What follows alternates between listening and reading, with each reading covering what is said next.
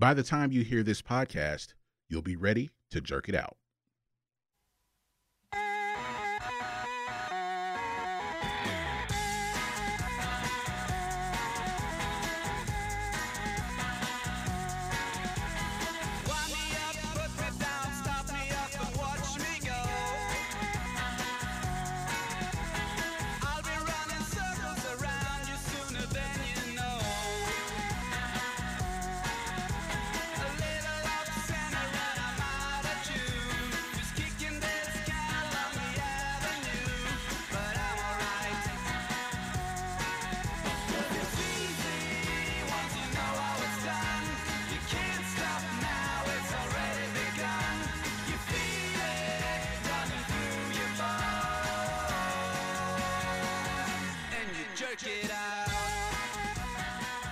Welcome to By the Time You Hear This Podcast. I'm Greg. And hold on, Ben. All right, introduce yourself again. I'm Ben. Who is this? I've heard this song, but I never knew who this was or the name of the song. Or This is, at the time they were known as Caesar's Palace. Okay. But now they are, I think they're still together and they're known as the Caesars. Okay. No, this is one of those around its, I guess, or in its time, one of those songs they use for a lot of not camouflage. What's the word I'm thinking of? Montage. This is totally a montage song. Yeah. I always would hear this. Yeah, I wouldn't be surprised if this was in some cartoon movie where they're like, "We got to get you ready." It was in like some car commercials, I think. That too. I could totally or something related to like those travel services like Travelocity. I think it was something like that. I can totally hear that. It's got a very catchy synth riff though. Like that's what you need. So yeah. You're watching us on Twitch right now if you are watching. And there's a monitor where Ben is so he can see himself. I can see me. And I'm copying what I've seen all the other is it Twitchers or Twitchters? I don't know. I've only been on this thing to play music. I didn't really talk. But they've been at their social media with their still backgrounds and everything. People keep telling me I need to play 2K on this. But I suck. They're like, it doesn't matter. Just be entertaining. That reminds me, I've seen some. I keep getting YouTube suggestions for 2K streamers because I basically watch other people's YouTube videos just to see how the game is played. Still not motivated to really buy it, but there's one guy. He's one of the most popular ones, Dom2K, I think. Okay, I follow him. Yeah. I see his videos when he'll post that when he first got the game and he's playing online, everybody was using the rockets. Yeah, I could see that. Yeah. And even after the James Harden trade, people were still using them. Why? I don't know. I mean, Oladipo's on there, but I mean, it's not the same team. No, it's really not. It's not. I haven't checked to see if he has any videos that say everyone's using Brooklyn. I mean, I would not be surprised. I saw a lot of videos even before popping up of this is what it would look like if he goes to Brooklyn. But I think Karis LeVert was still there, so I was like, that's not legit. But yeah. God, I wish we had that guy.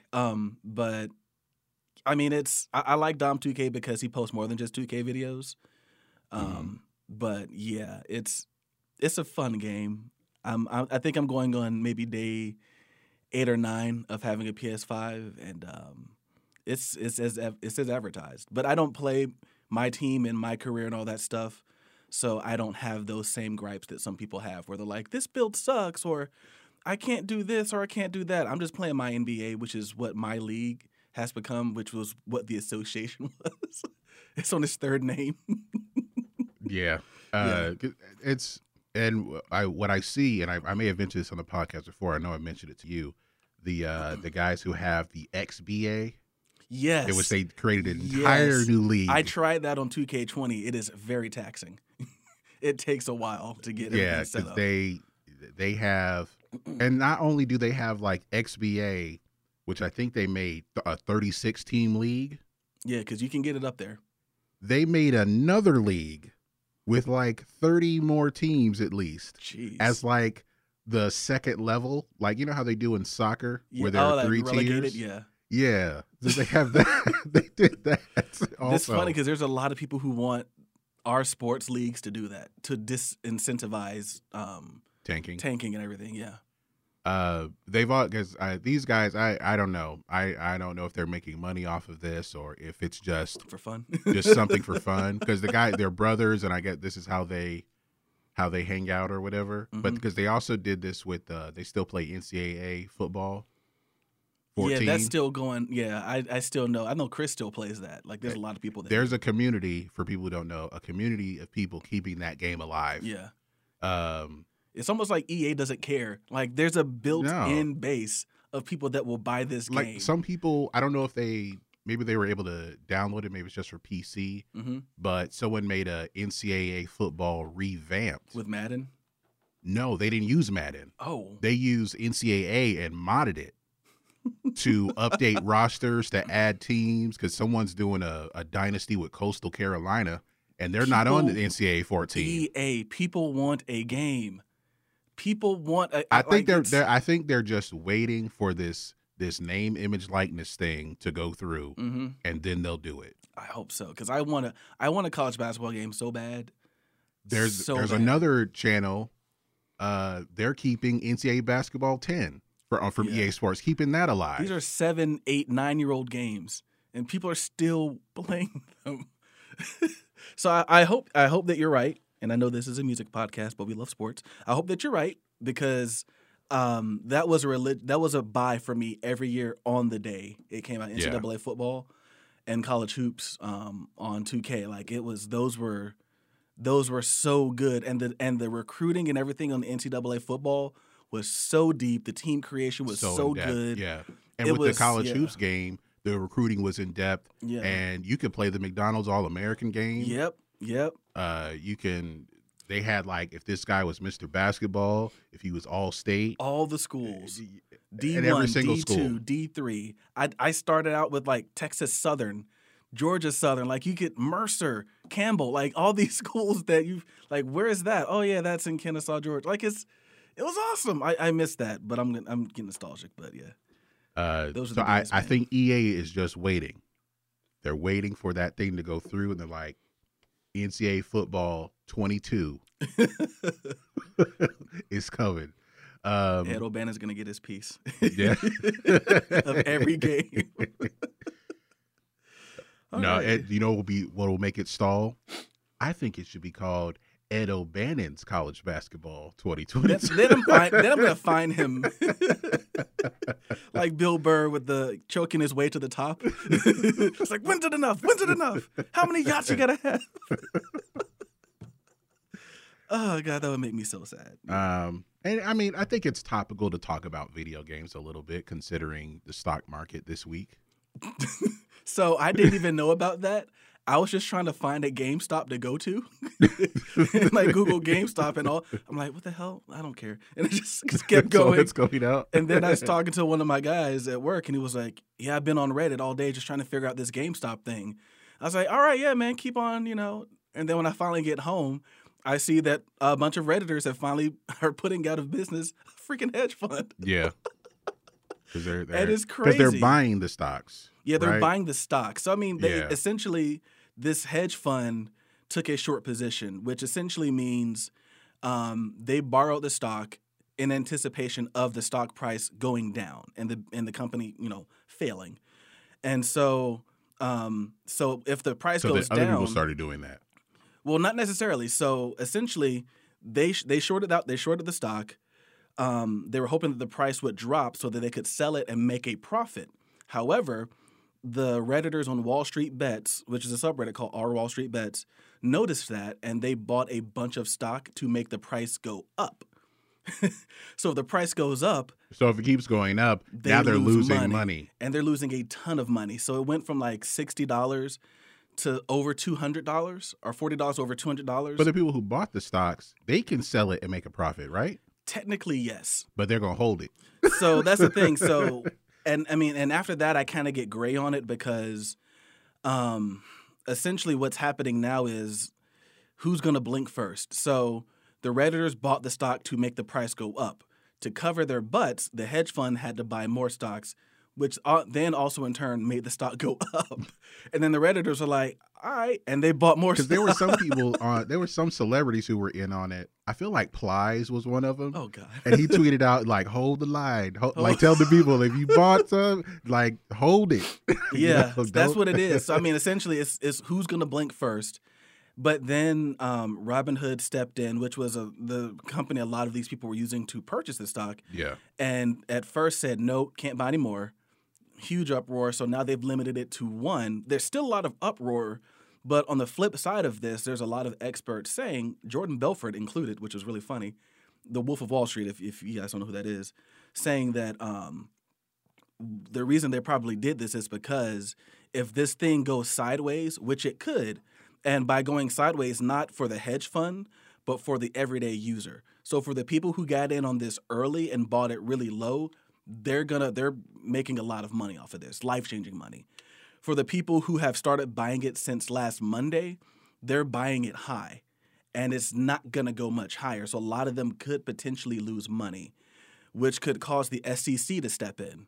And I'm not talking about the football conference. The Securities Exchange Council might have to step in and start questioning Robinhood as to why they did not stop this. The other reason I've also heard is because apparently they plan on having an IPO, which is an initial public offering. They're not a public company yet.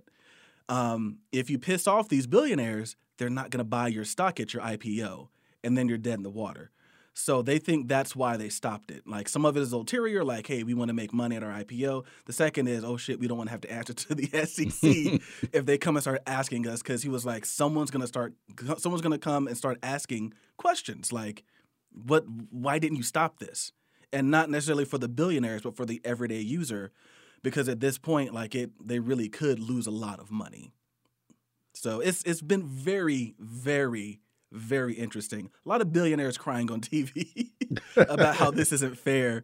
And a lot of people, I saw the meme, it was a scene from It's Always Sunny where the two characters are like in the top hats and they're like crying.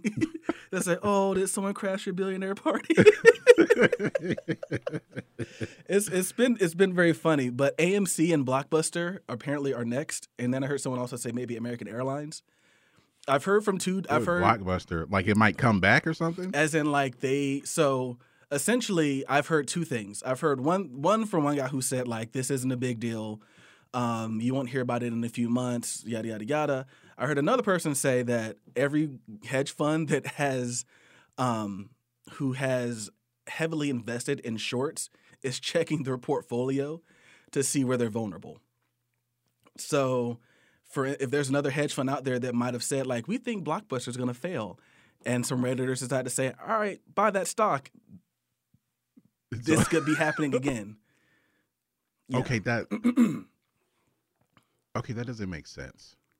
There is literally one Blockbuster open in the United States. If they're still traded, it's in Oregon. There is one Blockbuster, and the way that they still like put in the newest movies is the manager goes to Target to buy the DVDs. That's awesome. You know he's losing money. So one thing that no one's really talking about, I saw one video that addressed this. So you've heard of the movie The Big Short? I've seen it a couple times. Yeah, Christian Bale, a lot of good performances. But Ryan Gosling, Steve Carell. So the guy who Christian Bale plays, Michael Burry, in 2019, he bought something in the neighborhood of $6 or $16 million in GameStop stock and just sat on it. It was the largest stock in his portfolio. So I'm wondering if someone noticed that, because this is the guy who predicted the housing. He shorted the housing market. Exactly. So he did exactly what these hedge funds are doing. So he has held on to that stock since 2019. And if he still, so the last time I guess his portfolio was seen was in Q4 of 2020, and he still had all of it. If he still has it and he were to sell it, it's worth over $200 million. This guy's a genius. And you know, like this guy, he's a doctor. He went to medical school. And all of a sudden, you know what? I want to do this stock thing. $800 million. Do a hedge fund. off of shorting mortgages, Yeah. 700 for his investors, 100 for himself. But that took years. This 2, maybe? Because I think he's it's according to in the movie, I know like what he did was he started investing in like water. It was something with water as far as like purification systems or something to that effect. But I feel like he's playing The Sims. No, I'm sorry, not The Sims. He's playing Sim City. And he's just controlling everything. Yeah. He's playing like Sim City. For him to have seen this 2 years out, like that's insane. Like maybe he's a time traveler. I don't know, but like to see that, just like, yeah, give me some of that GameStop stock. Why? You'll see. You'll see. You'll see. Did he also buy into? I wonder if he has any Toys R Us,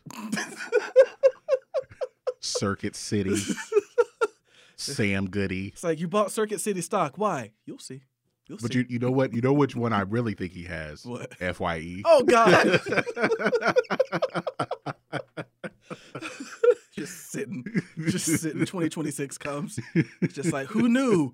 Michael Burry knew. Michael Burry knew. Get lottery numbers from him, man. Oh man. I guess we've gone so long on that because I don't know of any music news that's really happened the past couple of weeks. We're still in a pandemic. Yeah. We're still, I mean, And we got virtual concerts, but that's about it. Yeah, the only live shows I know about are like mostly virtual. I know the Grammys are coming up soon, right? In February? Yeah. That'll Hosted be by fun. Trevor Noah. I dig that guy. Let's look at the charts here. I've heard a lot of these now, so I can comment. I have not heard the number one songs. You mentioned it before we started recording. I have heard it. Rick Beato, who I follow on YouTube, does this thing every few months where he will go and listen to the top 50 on Spotify and just kind of give his thoughts. And I should preface it by saying Rick Beato is a boomer. He's an older guy, but he's a record producer. So he's done recent. He's still working in the industry. So he does like a lot of rock and pop music. So he is a little biased towards classic rock and grunge and stuff like that. So he'll just go and listen and kind of try to. He'll give his opinion based on how people his age think, but then also from the standpoint of a producer, and try to explain to people his age why something that they may think is just awful is actually pretty good. And I really appreciate him for that. And so because of that, I heard a lot of these songs. He did this maybe 2 weeks ago, and the number one song right now in the charts was the number one song there, and it's an awesome song. Yes, Driver's License by Olivia Rodrigo. I feel like it's probably popular on TikTok as well. Somehow. Oh no, it's a power ballad. It's not. Oh, never mind. It's in the. So she says she's a Swiftie, which is a Taylor Swift fan, and you can kind of hear it, but it's very much in the vein of a Billie Eilish. I think she's a better singer than Billie Eilish. No offense to Billie Eilish. The production is pretty spot on. Not as good as her brother, who is this is a really, really good producer. But I think the writing is better, so it kind of helps it. But the production style is very similar to a Billie Eilish track. All right. Number 2 is the 34 plus 35 remix, The Strongest Ponytail in the Game, Ariana Grande, featuring Doja Cat Does not rest. and Megan Thee Stallion. Does not rest. Number 3 is Mood by 24 Karat Golden, featuring Ian Dior. Number 4, Blinding Lights by The Weeknd, which has been on the Hot 100 for 59 weeks now. I'm curious and very anxious, and I guess excited too. I use a lot of words there. To see his Super Bowl performance. I'm very excited to see this. Yeah, like I don't know how it's gonna work. Yeah, but I'm excited. It was an interesting decision because like you're trying to keep the energy. I think it's important for the halftime performer to keep the energy up. Yeah. He doesn't have a lot of those songs. I can think of 2. Maybe 3, but then a song that like everyone enjoys. Mm-hmm. That's kind of like, hey, I like this song, It's but an he odd doesn't choice. have he doesn't. I don't know if he has one of those either. I Can't Feel My Face is probably I Can't Feel My- But it's a song about heroin, and are you prepared to sing a song about Oh, I heroin? thought it was about cocaine. One of those. One of those. It's about a drug that numbs you. Yeah. Are we prepared for that in the Super Bowl? he has to perform that song. Yeah. It's his biggest song. And I wonder if the NFL like asked him to heavily sanitize the lyrics just so there are no drug references. Like, did they bring in a Kids Bop producer for that song? Is that song on a Kids Bop? I don't know. I can't feel my heart. No, that's even worse. No. That's even worse. But I can't feel my hands.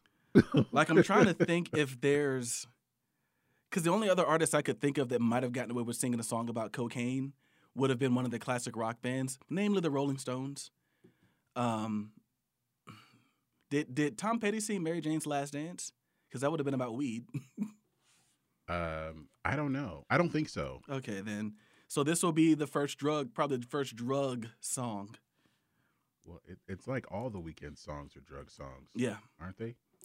I mean, basic. I mean, it's gonna be interesting to see. So yeah. Is he gonna do can he do Worth It? Is that the song from 50 Shades of Grey? I don't know.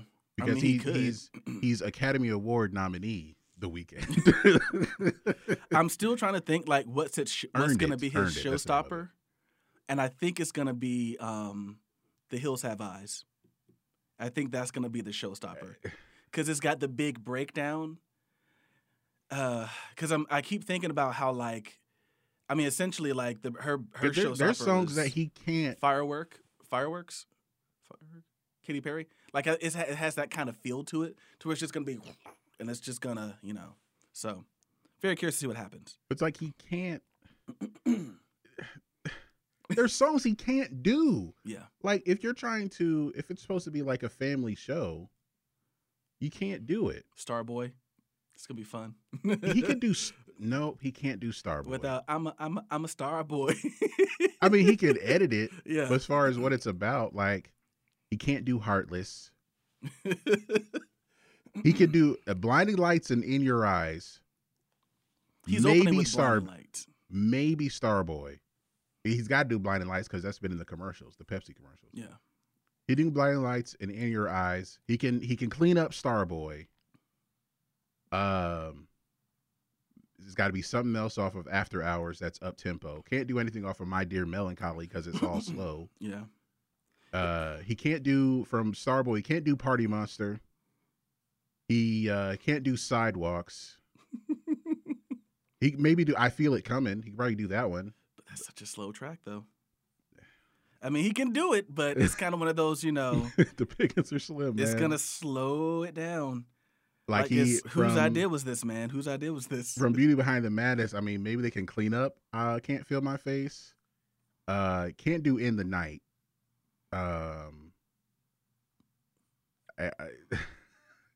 He can't do anything from Kissland. Or maybe Live For, but is Drake gonna show up? Probably not. And from his 3 mixtapes, no. I'm telling you, your assertion that he is the male version of Lana Del Rey, this would be like if Lana Del Rey did the Super Bowl. Like, she can't sing Summertime Sadness. Who wants to hear Summertime Sadness at the Super Bowl? Or he might do this song Hawaii, which is one of his popular songs. Let's see if it's up tempo. Yeah. So now is your heaven. I'm gonna fast forward a little bit.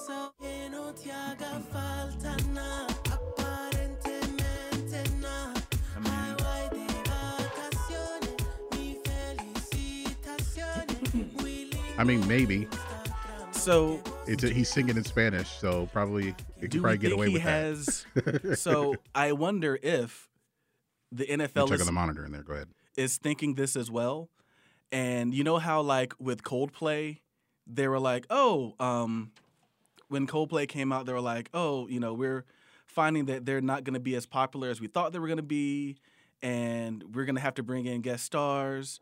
And I wonder if that's what's going to happen, that they're going to bring in guest stars because polls or whatever that they're running just aren't showing that The Weeknd is big enough or a strong enough performer to kind of carry his own Super Bowl show. But we would know who the guest stars are at this point, right? Well, I don't know because it was kind of last minute because what was it? Coldplay had Beyonce Bruno and Bruno Mars. Mars. Yeah, so we kind of found out last minute. So like I'm looking at his discography. He's got Elastic Heart that he did with Sia. He was on a version of that, and then I forgot he also had Love Me Harder with Ariana Grande, who is one of the biggest stars in the world right now. Maybe he brings her out and she's a guest star or something. I'm very curious what's going to happen because these songs are just not upbeat. Like this is stick a needle in your arm, and I say that with with the utmost respect to anyone who is a drug addict. I'm not saying this just to be funny, but like his music is drug music. Like that's what it is. And I feel like they heard Blinding Lights and were like, who's that fella? Let's get him. And then they started going through. It's like someone's like, did you vet him? Like, did you listen to any more of his songs besides just Blinding Lights? They're like, no, they're all about drugs, man. Like, and there had to be, I guess, not a lot of people interested because we've talked about this before. The artist does not get paid for performing. Yeah, and they ask you for stuff. Yeah. You need to pay us a little bit of money. No. Like that's why it's normally like the biggest, whoever is the biggest star that has the big record label behind them. But like you got to pay for it. You're paying to perform in a way. You're paying for the setup. You're paying for whoever you need to stay in a hotel in that city for a few days. You know, you got to do all the press stuff beforehand. They consider it a privilege, essentially. Yeah. To perform in the Super Bowl. And it's just like. That's why at first, like for the first maybe 20 years, 25 years, they were just getting marching bands. Yeah. and groups like Up With People. Yep. Now they've got the cred.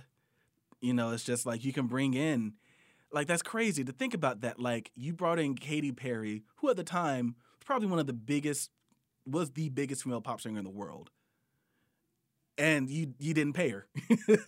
No, you didn't. Like that's wild. That's wild to me, and maybe that's why we have not seen certain artists do it. Someone like Taylor Swift. Yeah, I keep That thinking Taylor shocks me. Swift's going to do it, but now like.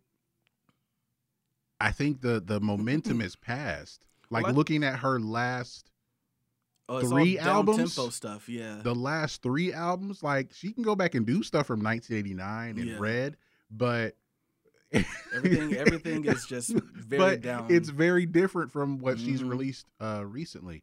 Ariana Grande can't do it. She's apparently sexually frustrated because of because of this album she just put out. So. Well, I am also curious. She can't do any songs from that. Taylor Swift, who is, over the past few years has been crusading for writers and artists, probably would consider it to herself hypocritical to do it without getting paid. Because one of the things she's done, in case people don't know, the reason that you see songwriters listed in the credits on Spotify is because of her. She fought for that. She was like, if you want me back on Spotify, you got to pay the writers more. A bigger percentage of the cut, and you got to credit them on there. She did that. And I feel like because of her stance on artist compensation and writer compensation and all that stuff, she probably just won't do it. They've probably asked her, and she's like, no, until you start paying people. Or I could have even seen her saying, all right, I'll do it for free, but you have to pay my band. You have to pay my dancers. You have to do all this. And if it was like, no, we good. We'll get the weekend. I imagine she might have taken that stance and probably didn't say anything about it just because not to rustle anyone's jimmies. And because they're not Republicans, because that seems to be Republicans, Kanye West and Scooter Braun seem to be the only people she lashes out against for some reason. So maybe that's why we never heard about it unless, I don't know. But that does kind of, this is going to be interesting. And we'll be here to talk about it afterwards, guys. We're talking about this. Yeah. For sure. So we were still at number 4. Oh, yeah. Let's go. Number 5, Positions by Ariana Grande. Great track. Speaking of. Number 6, Levitating by Dua Lipa featuring DaBaby. Number 7, Go Crazy, Chris Brown and Young Thug. Number 8, Holy, Justin Bieber featuring Chance the Rapper. Not a bad song. Number 9, Bang by AJR. And number 10, Good Days by SZA. Very good song. Just put a video out. I haven't seen it yet. But everything she does for the most part, even if I don't like it, it's usually good. So we got the Billboard 200. These are the albums. Number 1, hold on. Okay, Dangerous, the double album by Morgan Wallen. Huh, this is what he's doing. Okay. It debuted at number 1 last week. Number 2, Shoot for the Stars, Aim for the Moon by Pop Smoke, moving back up the charts. Interesting enough. Number 3, The Good Times and the Bad Ones by Why Don't We? Never heard of them, have you? I feel like they're one of those bands kind of in the realm of Jonas Brothers, but they're not related, or Big Time Rush, or That is a name I haven't heard in a while. one of those. Yeah, it says they're a boy band. Oh, they're not. Okay. Consisting of, and I don't see that they play any instruments, but yeah, they're a boy band out of Okay. LA. I feel like they were on Nickelodeon at some point. That's why I put them in the same category as Big Time Rush. Wouldn't be surprised. I don't see anything about where they. I can't tell exactly where they originated from, but yeah, they were on some Logan Paul stuff. Oh, Yeah. anyway. That Number 4, Evermore by Taylor Swift. Number 5, Positions by Ariana Grande. Number 6, The Voice by Lil Durk. Number 7, Music to Be Murdered by Eminem. I think I mentioned before, like it's because now it's been on the charts for a year, Mm-hmm. and I think it's because he did like a re-release. Okay. Number 8, After Hours by The Weeknd. Number 9, Legends Never Die by Juice WRLD. And number 10, What You See Is What You Get by Luke Combs. All right, let's look at the Artist 100. As we told you before, how to get on this list. How to get high on the list is you release some new music or you die. Yeah. Or So- you play the Super Bowl, because I'm pretty sure he will be number 1 after that week. Well, okay, who performed last year? Jennifer Lopez and Shakira. Oh, geez, they did, didn't they? In Miami. Neither one of them was number 1. Touche. Yeah. Touche. And I thought Justin Timberlake would be after he performed. He was A not. lot of people either. didn't like his performance, though. I dug it. I thought it was excellent. It was because of what he didn't do. We've talked about that. Because of what he didn't do. He didn't apologize to Janet. He didn't bring out NSYNC. And the Prince tribute was disingenuous. I will agree with that. The Prince, yeah. So, didn't need number 1 of the Artist 100 this week, because he released, he has the number 1 album. Double album. A double album, Morgan Wallen, because he was number 1 last week. So he's at least up there for 2 weeks. Number 2, Ariana Grande. Number 3, Why Don't We? This is only their 3rd week on this chart ever. Actually, yeah. Number 4, The Weeknd. Number 5, Olivia Rodrigo has the number 1 song. Number 6, Taylor Swift. Number 7, Luke Combs. Number 8, Juice WRLD. Number 9, Justin Bieber. And number 10, Pop Smoke. So yeah, that's the Artist 100. Did anything else in music kind of stick out to you in the past couple of weeks since we've been on? Nothing new. I mean, I've been on a bunch of YouTube stuff. I was reading about,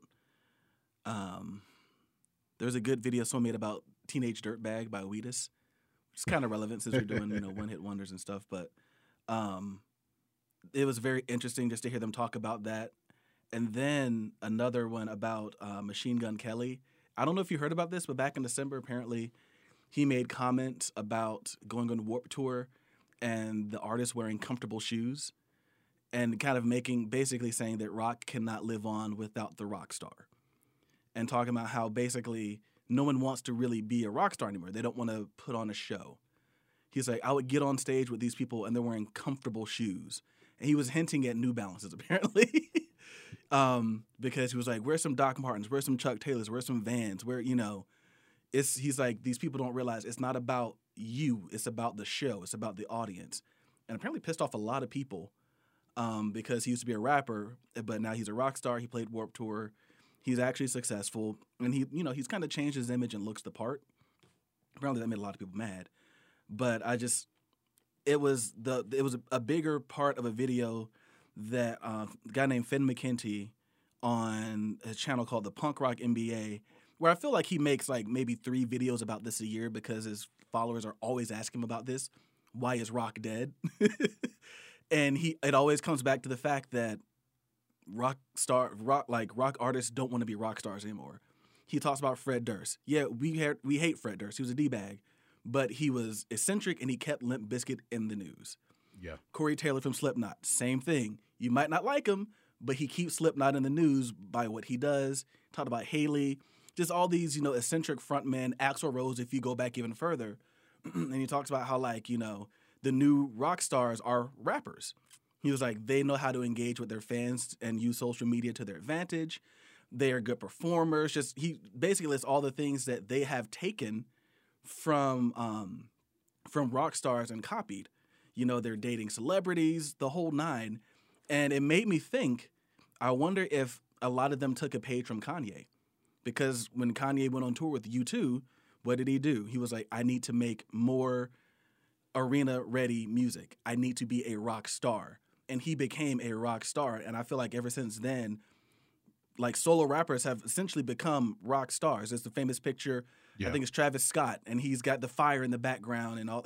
But he fell in auto-tune. Hey. Sorry.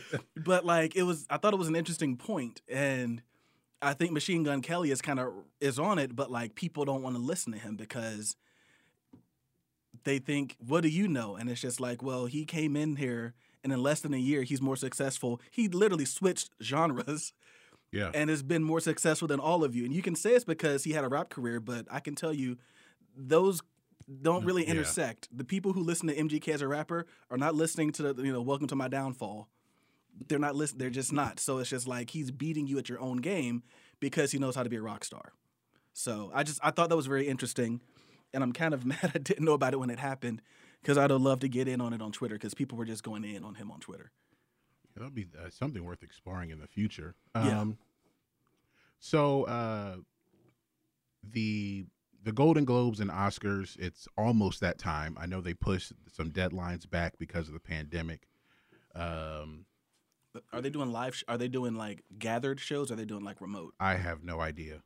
Okay. They might do it how they did the Emmys. Because there's still people out here pretending this ain't going on. Yeah, with the Emmys, it was very interesting because it would be people at home and then someone in a hazmat suit holding the trophy. And if they won, they would hand the person the trophy. And if they didn't win, it was like, oh, sorry, bye, and leave. So the Grammys might be done that way this year. But as far as with the Oscars, there are some songs that will be considered. Some people say Leslie Odom Jr. Could be, if you guys know him from Hamilton. And I binge watched the show Person of Interest with Jim Caviezel. Okay. I started watching that. It's not a bad show. It's pretty good, actually. It gets weirder and weirder over time. And Leslie Odom Jr., you'll see him on there. I won't tell you what he does, but he's on there. But he could be nominated for Best Supporting Actor for One Night in Miami, playing Sam Cooke. Oh, I forgot he was in that. Have you seen that? I haven't seen it yet. Okay. I have Amazon Prime. I just haven't gotten to see it We've yet. been planning on watching that. And nominated for Best Original Song. I'm not sure what song that is, but he's a guy who tries to do everything. So he's a good singer now. I'll give him that. So yeah. So some songs to consider. Turntables, performed by Janelle Monáe, it looks like. She's got Nathaniel Irvin III and George A. Peters II from All In, The Fight for Democracy. See What You've Done by Mary J. Blige from the film Belly of the Beast. Mary J. Blige has been nominated for Best Original Song before. The song Wuhan Flu from the Borat subsequent movie film. Yes, Sacha Baron Cohen wrote this with his brother. That was a good movie. So that'll be interesting. The Ex-Ambassadors for the song The Great Unknown from Call of the Wild. Husavik from the movie Eurovision Song Contest, The Story of Fire Saga, which has Will Ferrell and Rachel McAdams. Yeah. We should do an episode about that, and just or talk about the Eurovision Song Contest in general. Like, it is something that I wish we had it in the United its States. own thing, because it's only in Europe. It's its own thing, its own culture, and it's such a big deal. And hardly anyone in America knows anything about it. And the songs rarely cross over to America anyway. The biggest act to come from that contest is ABBA. I didn't know they came from that. Yeah. Damn. They're good, but wow, that's it? Huh. Because they're so, like, Europeans are so good with melody. Like, I'm surprised. Man. We got a song by John Legend, a song from Jingle Jangle, the Christmas movie. We got a song written by her, co-written by her, from Judas and the Black Messiah. Diane Warren, she still ain't won one yet. Still got it. Trent Reznor, who's got one for his score he won one for the score for The Social Network, but he wrote a song here for the movie Mank about his name was like Mankiewicz. I know he was a Hollywood writer, and he may have been blacklisted because of the whole communism thing. I'm not sure of the story. If I'm wrong, I apologize. Who else? Taylor Swift. What does she have a song? A song called "Only the Young" from the movie Miss Americana. So these haven't been, because I was looking, these haven't been nominated yet. These haven't been nominated, but these possible. are possible. Okay. These are possible. Because I was looking at some of that too. See, a Diane Warren, another one. It's from a Disney movie. I think she's going to have a resurgence because the type of music she writes is kind of surging in popularity again. I think she could have a good second go at it. What else we got here? Brandy Carlisle, "Carry Me With You" from Onward, co-written. I'm just going by the names that I recognize and they most likely performed the song. Mm-hmm. Let's see. Raphael Sadiq, was this the United States versus Billie Holiday? I haven't. Oh yeah, it's on Hulu. I think it just came out like very recently. Ludwig Göransson, frequent Childish Gambino collaborator. That's where I've heard that name from. I think he did the score for Tenet, and apparently he's co-written a song. Just Sing from Trolls World Tour, Justin Timberlake, Ludwig Göransson, and Max Martin. I know Can't Stop the Feeling was nominated for an Oscar. And then with scores, I don't know any of these. Well, I know some of them. I know Terrence Blanchard. A lot of people are going to forget about The Five Bloods as far as like for the Oscars. Mm-hmm. People are going to forget about it because it came out so early in the year. Mm-hmm. It's like if the movie comes out before October, it's too early to win an Oscar or something. It also doesn't help that this has felt like the longest year in the history of man. And it felt like January, just like it was part 2. This felt like the longest month. Hans Zimmer. There's another familiar one. He did the score for The Lion King back in the day. And he also did the score for Wonder Woman. Did not realize how long he'd been working until I went back and watched some old videos. I doubt he'll ever see this, but shout out to Oliver Harper on YouTube. Yeah, Hans Zimmer has done a lot of stuff. I think he did or maybe that's Michael Kamen. I think he did the second Terminator movie or something like that. Like, he's done a lot of stuff. Yeah, he's been working since the 80s. I did not realize that. Thomas Newman, who has been nominated 14 times and has not won. That's crazy. Trent Reznor, of course. Branford Marsalis for Ma Rainey's Black Bottom. Branford Marsalis. He played the solo on "I Love Your Smile" by Shanice. It's a very expensive guest spot right there. Yeah, I was reading up on that because she goes, "Go Branford," and I had to look it up, and that is. Also had Janet Jackson and her then husband, singing or laughing at the end of the track. Some expensive, yeah. Yeah. Also, Terrence Blanchard again for One Night in Miami. He did the score for that. Howard Shore, I think he did it for Titanic, or was that something else? maybe, or Lord of the Rings. He did that one. Soul, which was also Trent Reznor and John Batiste Trent Reznor did Soul, like the. Yeah. Have you seen that movie? I have not seen it yet. I haven't either, but that just doesn't seem like a movie he would do. Trent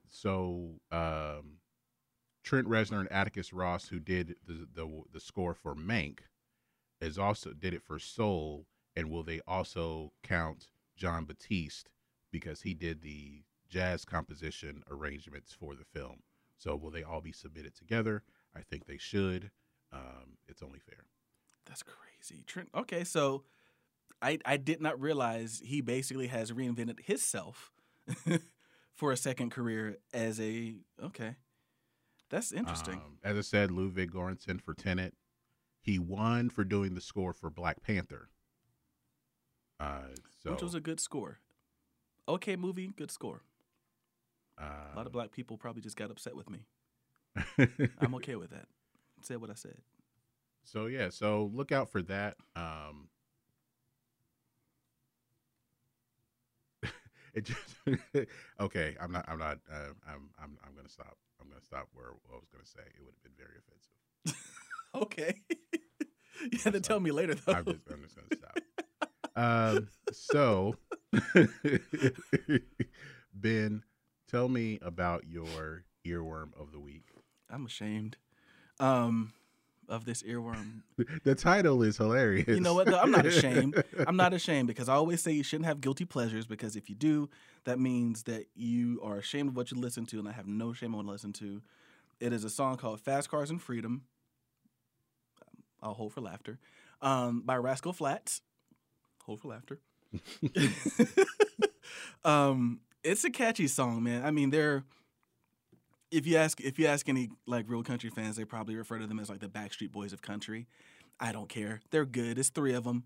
They don't have a drummer, but they're still really good. You know, I love them. This guy's got a great voice. But yeah, this is my jam. I love this song. Thanks Spotify for suggesting it after all those years.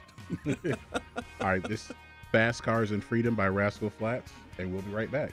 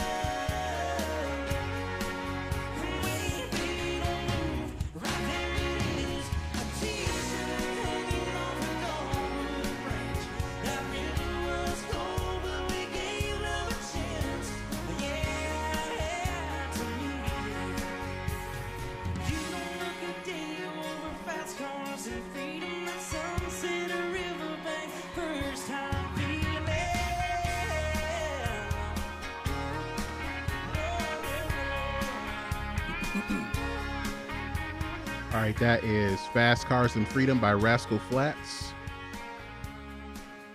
And you can check out that song along with our other earworms on the BTT YHT Earworms playlist, which is on Spotify right now. Yeah, that concert, the videos that this concert's from, they did a killer cover of For a Play a Long Time by Boston, which makes no sense because they're a country band. And I'm wondering if their fans are like, what is this? Like, there's probably a few that are like, okay, this is cool. But a few of them probably just like, I've never heard this before. They nailed it. The guitar player nails all the solos. The keyboard player nails all the crazy, synth at the beginning. Great, just a great song. Because it's just one of those songs that, like, they're two different songs, but like you have to listen to them together, or it just one doesn't make sense without. You can't just listen to foreplay. It's like, all right, we're done. But for a long time comes on, it's just like, wait. It's kind of like, well, We Are the Champions and We Will Rock You and We Are the Champions. They just go together. Always get played together. That's how it goes.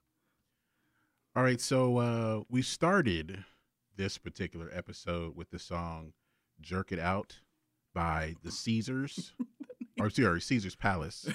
They're now the Caesars, but back then they were Caesar's Palace, and there's clearly a reason why they shortened it to the Caesars. But you don't say.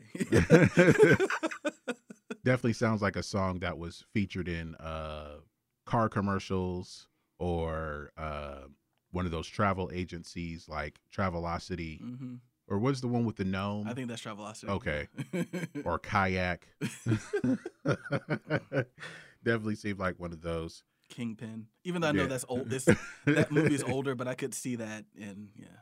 So we are doing a Because 5, our first Because 5 of the year, Whoop, whoop. with our one-hit wonders from the year of our Lord, 2005 and 2006, because Pickens was slim. It's kind of Pickens thin year. was slim. It's a so lean year. we combined 05 and 06. I'm sure if we did 07, there would be like just even more snap music. Yeah, I think around like the late 2000s into the 2010s, you start to see fewer one-hit wonders because of the internet. Like rather than risk being a one-hit wonder, now you can just release your music. Oh, there are still some out there. Yeah, but I don't think you're going to see as many as like in the 80s and the 90s when like your only path was to put out a song with a record company. Yeah. And you got to hope if that one song hits, you're good. And if another one doesn't, we just drop you. So it's just like now that you don't have to have a record company, I think we're just going to see fewer. They're not going to go away, but you're just not going to see as many. Yeah. And that it kind of makes me sad because some of the best music we've ever gotten has been from some one-hit wonders, and that just makes me sad. So let's just get into it, man. For those who are unfamiliar with the show and you're watching on Twitch, it is a Because 5, because five. Yeah. I ain't know the If reason. you want to ask for top 5, we give you 5. We do have 2 honorable mentions just as an excuse to play some more music, really. But our top 5 is firm 5. When you said you asked for 5, I imagined Christopher Walken saying that. You asked for 5. We gave you 5. I don't know why, but yeah, okay, yeah. So, Ben, tell us about your first honorable mention. So a lot of these songs are gonna have college memories because 05 was. Oh, it's college memories for all of these. Yeah, for us. it was the first. It was like third or fourth year of college, so we were old enough to actually go out and drink legally. So, yeah, I said it. Yeah, legally. And so this first song was, a song I used to ride around in my car, one of my 4 cars I had in college. You had quite a few. Yeah, because I was bad at taking care of cars. But in my defense, the red minivan I had got wrecked. Someone hit me, T-boned me. So that one was not my fault. The other 2 was neglect. But anyway, this is King Without a Crown by Modest Yahoo. This was all over 99X, which is really weird because it's like reggae, and you just wouldn't expect them to play reggae. But like when you see Modest Yahoo, then you'd understand why. He is a Hasidic Jew. Let me change the format here. He's an Hasidic Jew playing reggae music. Saw an interview with him on MTV. Said he wasn't fully accepted into the reggae community, which, the older I get, I start to realize, we gatekeep a lot as black people, but that's a whole nother topic. Clearly, he had respect for the music. He liked it. This is from his live album. The video is absolutely wild. I think he stage dives towards the end of it while the guitar player is playing a solo. This is not how the original version sounds. It has a drum machine, a ton of reverb on the vocals, and it's slowed down. It's clear that he respects reggae. Yeah. Because he didn't try to grow dreadlocks. No, he did not. He looks like you see him, he's got the big beard and everything. Like, it's a huge beard, and he's just up there, like, singing reggae music. So, And I like that you mentioned that he didn't try to come out and do a pastiche of reggae. He didn't try to be like, oh, look at me, I got, he just did the music. He just played it, So, but I love this song. It's energetic. It took me a long time to understand what he was saying. I love the guitar part. I like this better than I like the original version, and I think this is the one that kind of blew up, just because it was, it's faster. Probably why the guitar player messes up a lot on the solo. I don't think he was used to playing at that speed, because in that solo, there's a term that we used to use. I don't know if it's like an actual term, but when I was in guitar ensemble at West Georgia, if you missed a note, that's called a clam. Like if you're like, that's a clam. A lot of clams in the solo. I'm just thinking. We talked about my friends who were in guitar ensemble with me. They went and saw this one guitar ensemble, and I guess they were just messing up a lot at their last show. And somebody came with a sign that said "Fresh Clams." So there were a lot of fresh clams in this guitar solo, but it's still an energetic song, and I give him respect. I just like this song altogether. All right, I remember a lot about with this song. I haven't seen the live performance video. I saw the music video that was on MTV and MTV2 a lot. So yeah, even the music video is kind of trippy. Like there's a lot of the walls moving and stuff behind him. It's just weird. Yeah. But so this one, let's see, on the Hot 100, went up to number 28 on the Hot 100. Number 7 on the Hot Modern Tracks, and 37 on the Pop Songs track. I don't know if I've ever heard this on the pop station. I can't imagine this on a pop station. Could you? Maybe. Maybe Star 94. Because that really turned into clean adult contemporary, and it's very clean. It's a clean song, so yeah. Yeah, that station has really. Like, that's a station that grew with its fan base. Like, from when I came here to it being like the pop station to now it's just the adult pop station. Does it turn into an oldie station when we all get older? Because it just keeps going with us. Yeah. Yeah, they hit that part pretty well. So yeah, that is the honorable mention there. It was also included in the movie Knocked Up. I don't remember that.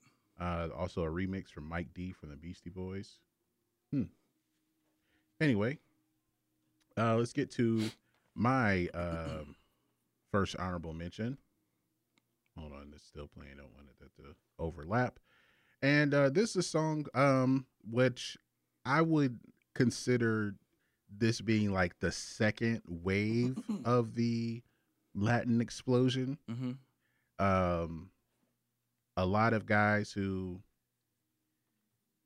put it like this, if I've mentioned freestyle, the freestyle genre on here. Yeah. And a lot of the guys, a lot of the male art, most of the artists are Latino or Latina, Hispanic, Latinx. I'm not sure which one I'm supposed to be using. They've all been accepted, but but with the guys, it seemed like there were a lot of female solo artists, but a lot of the guys were solo artists. And it seemed like during the late 80s, early 90s, the guys they're always doing a song and it seemed like they're about to start crying. and then got to end with the Latin explosion, when it was Jennifer Lopez is lumped in there. Also, but with Mark Anthony and Ricky Martin and Enrique Iglesias, their music already they were already big around the world, and then they started singing in English. Then the second wave, it's the guys like being more R&B and hip hop. So that's why I included this guy. He had a hit song, and I think one of our friends also really liked this song. This is Obsession by Frankie J. Frankie J. I think was that Chris that loves this song? Maybe. I can't remember. It was either Chris or Did Aaron like this song? Aaron, that lived in Arow. My roommate Aaron? Yes, No. yeah. No, he didn't like this No. song? Okay. Not that I know of. I feel like it was Ashley. Ashley P. Oh, man. Or it was either this song or she liked Sugar Sugar. I know Frankie J sang the hook on Sugar Sugar, but this is his solo song. That's why this is included. If you can see the video here, pre-Instagram, Vita Guerra. Oh. Vita Guerra was an internet model star, an internet supermodel, basically. She'd have 1 million followers. She today. was, yes, millions, plural followers. This is when King Magazine was a big, Which was like a basically at that time was like an Instagram. yeah, this was pre-Instagram. But you know, this. I think that her appearance also helped make this song a hit song. Mm-hmm. But what I say with the second wave of the Latin explosion in the 2000s, Frankie J, Baby Bash, Lil Rob. I don't know if Iman is Latino, but we've talked about him before. That song was. I mean, he looks like he could. He's from New York. Looking at a picture of him now, he looks like he could be. He's from Staten Island. He definitely might be. So this song was on the Hot 100. It was number 3. And this was actually a cover song, a group called Aventura. Mm-hmm. And I think they've had some songs at least be included in American movies. But he basically rewritten, and they put some English lyrics on it.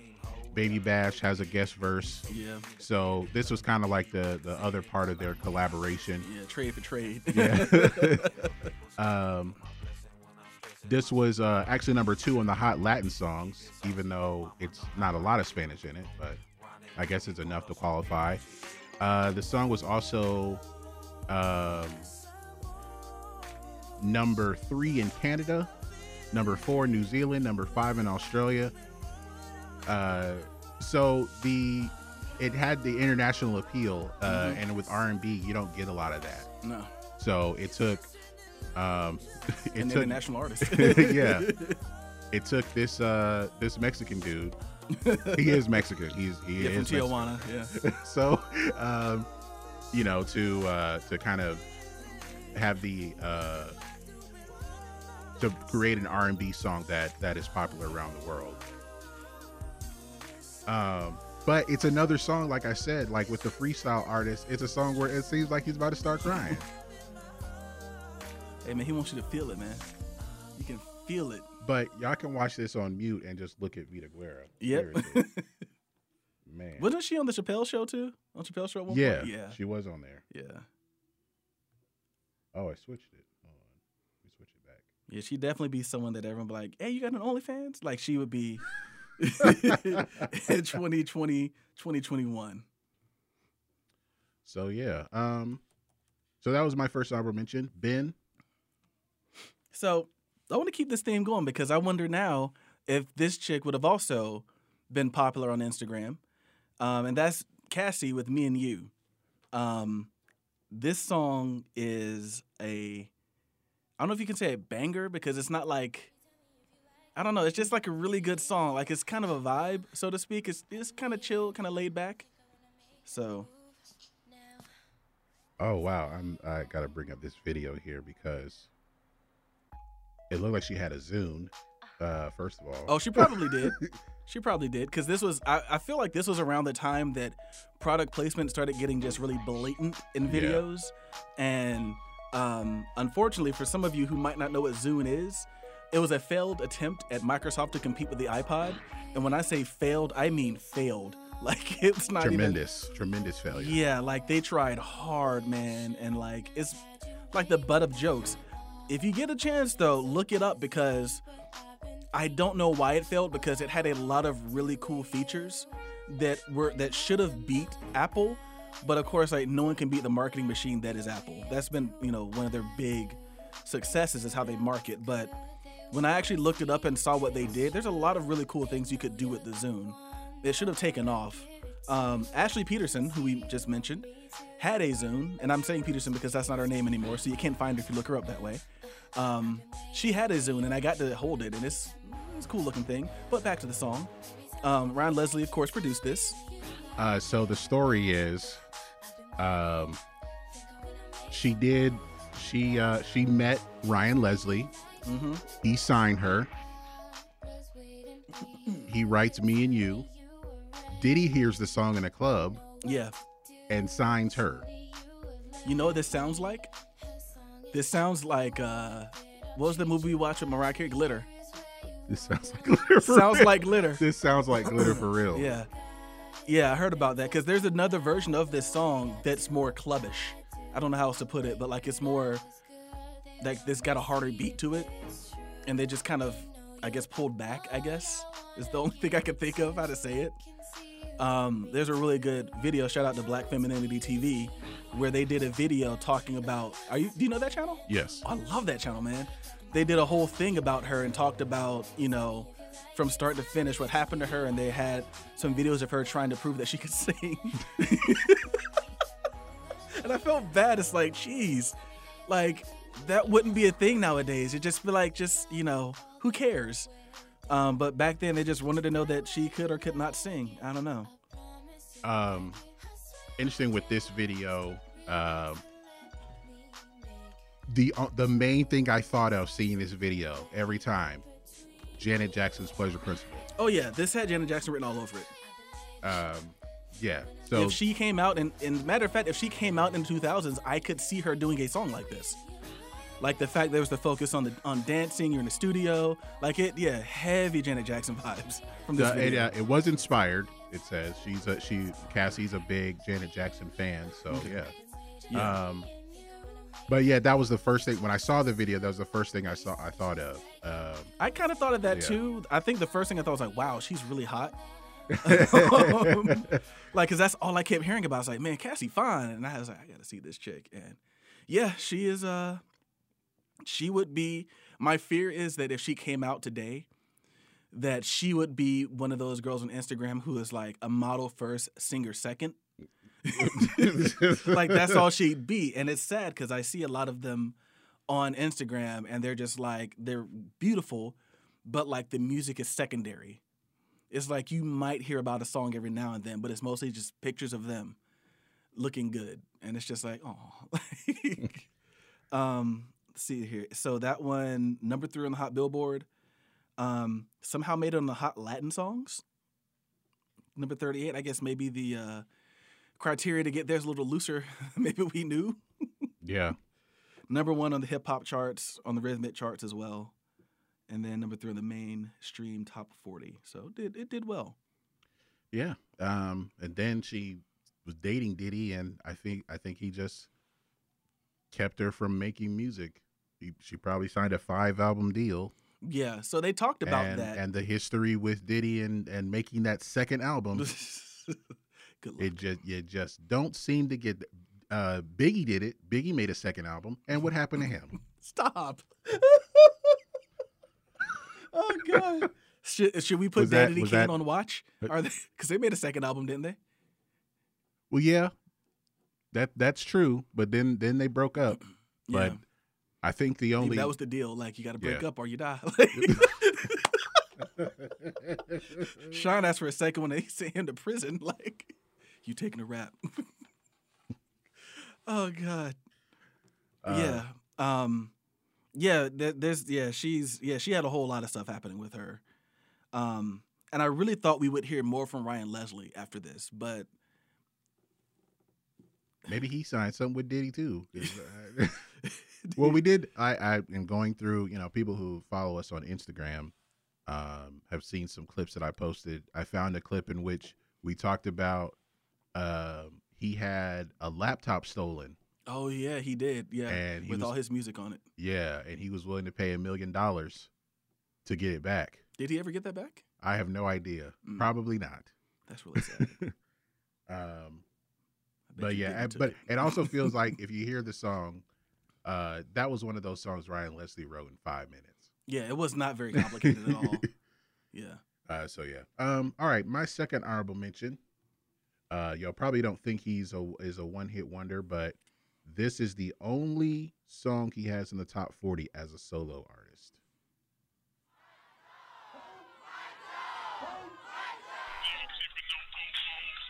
Just in case y'all forgot his name, you know what I'm saying? Big bro. He gets his phone number out in this one, right?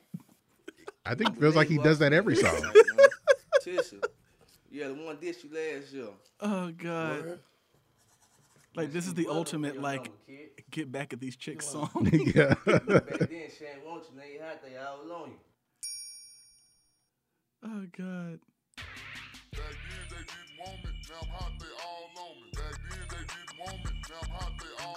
What's interesting about this is that he sampled himself because the hook comes from Still Tippin'. Yep.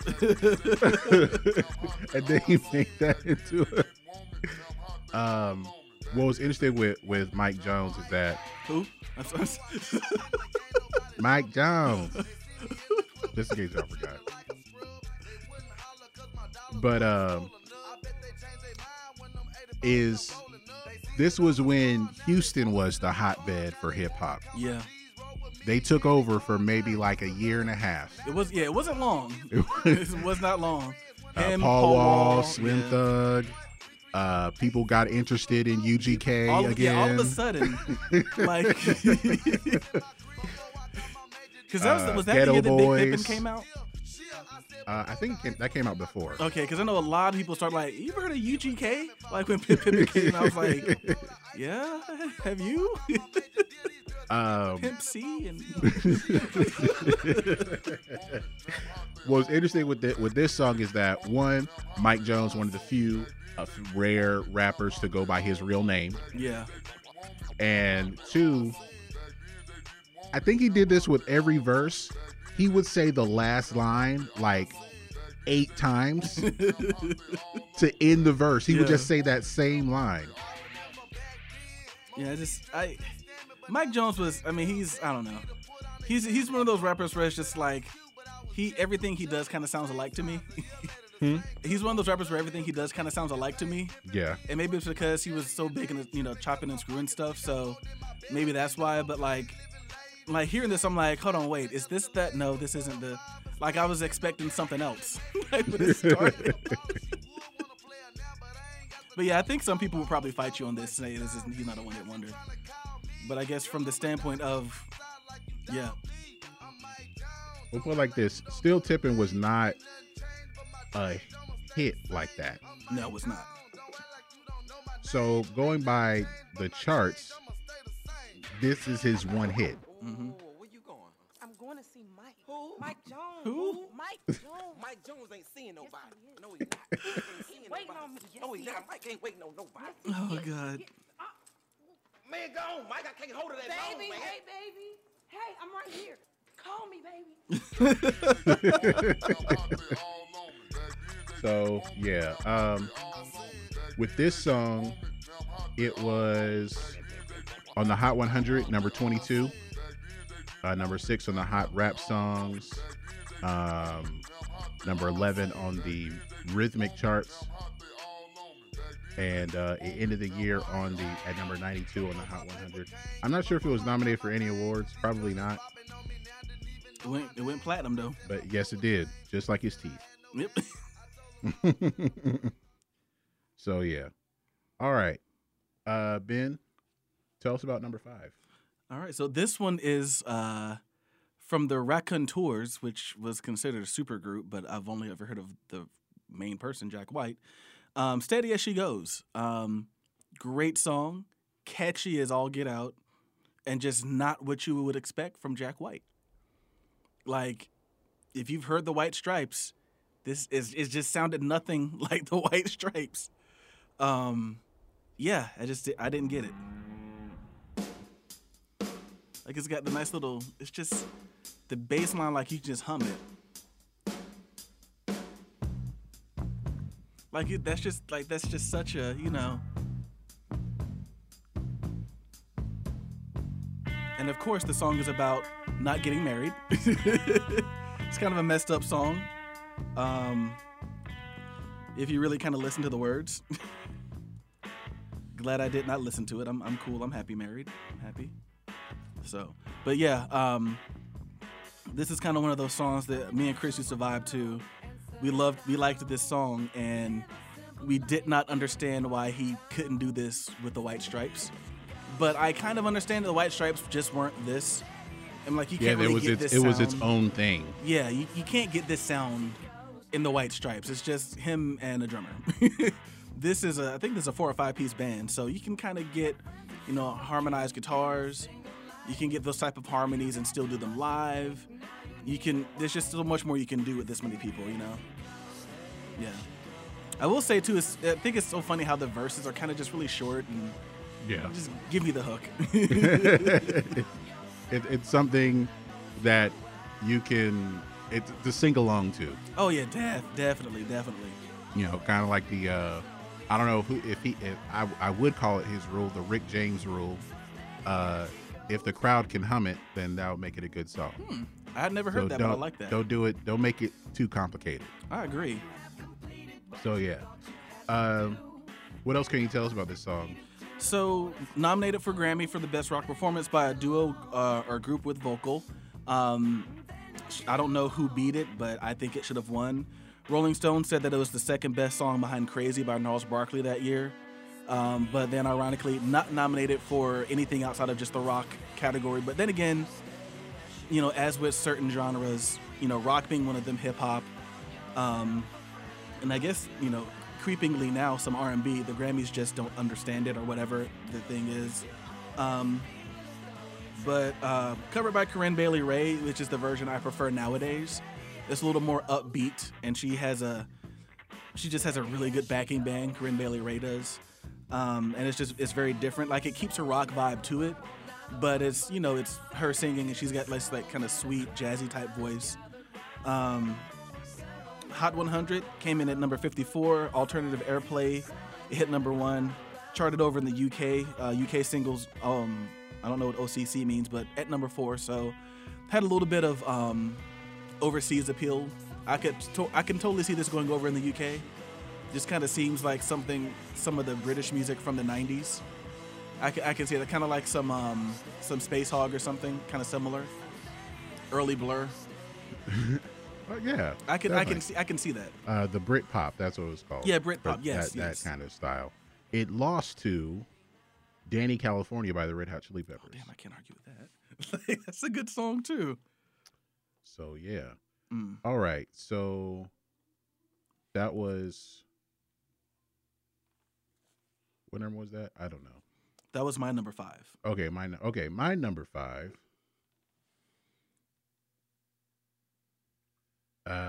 One of the more nonsensical songs on the list. Y'all already know what this is. We got another one. I got mine on my AG, the voice of Harlem. Okay, something's wrong with that. First of all, we got another one. This is the first one we've heard. But just one of those songs that I guess one of the early songs that became popular because of the internet. Yeah. And it has a dance to it. If this song came out today, I think it would also be a hit. Over TikTok. It's all over TikTok. Oh yes. All over TikTok. And to have a dance with it, and you know, it was interesting. Is I think a lot of people thought this would bring hip hop back to New York. Mm-hmm. It did not.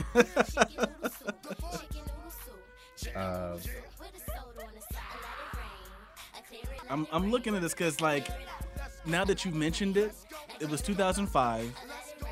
I can't remember if viral was really a thing yet.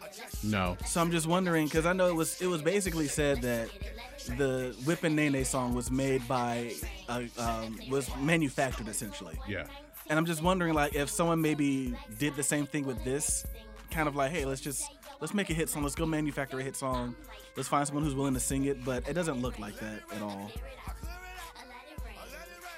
But I feel like if it did come out now, it would definitely be one of those manufactured songs made specifically for a platform like TikTok. And I wouldn't be surprised if in the next 5 years, maybe someone rediscovers this song, because as we've seen, TikTok is not above rediscovering something old and making it a hit again. Yeah.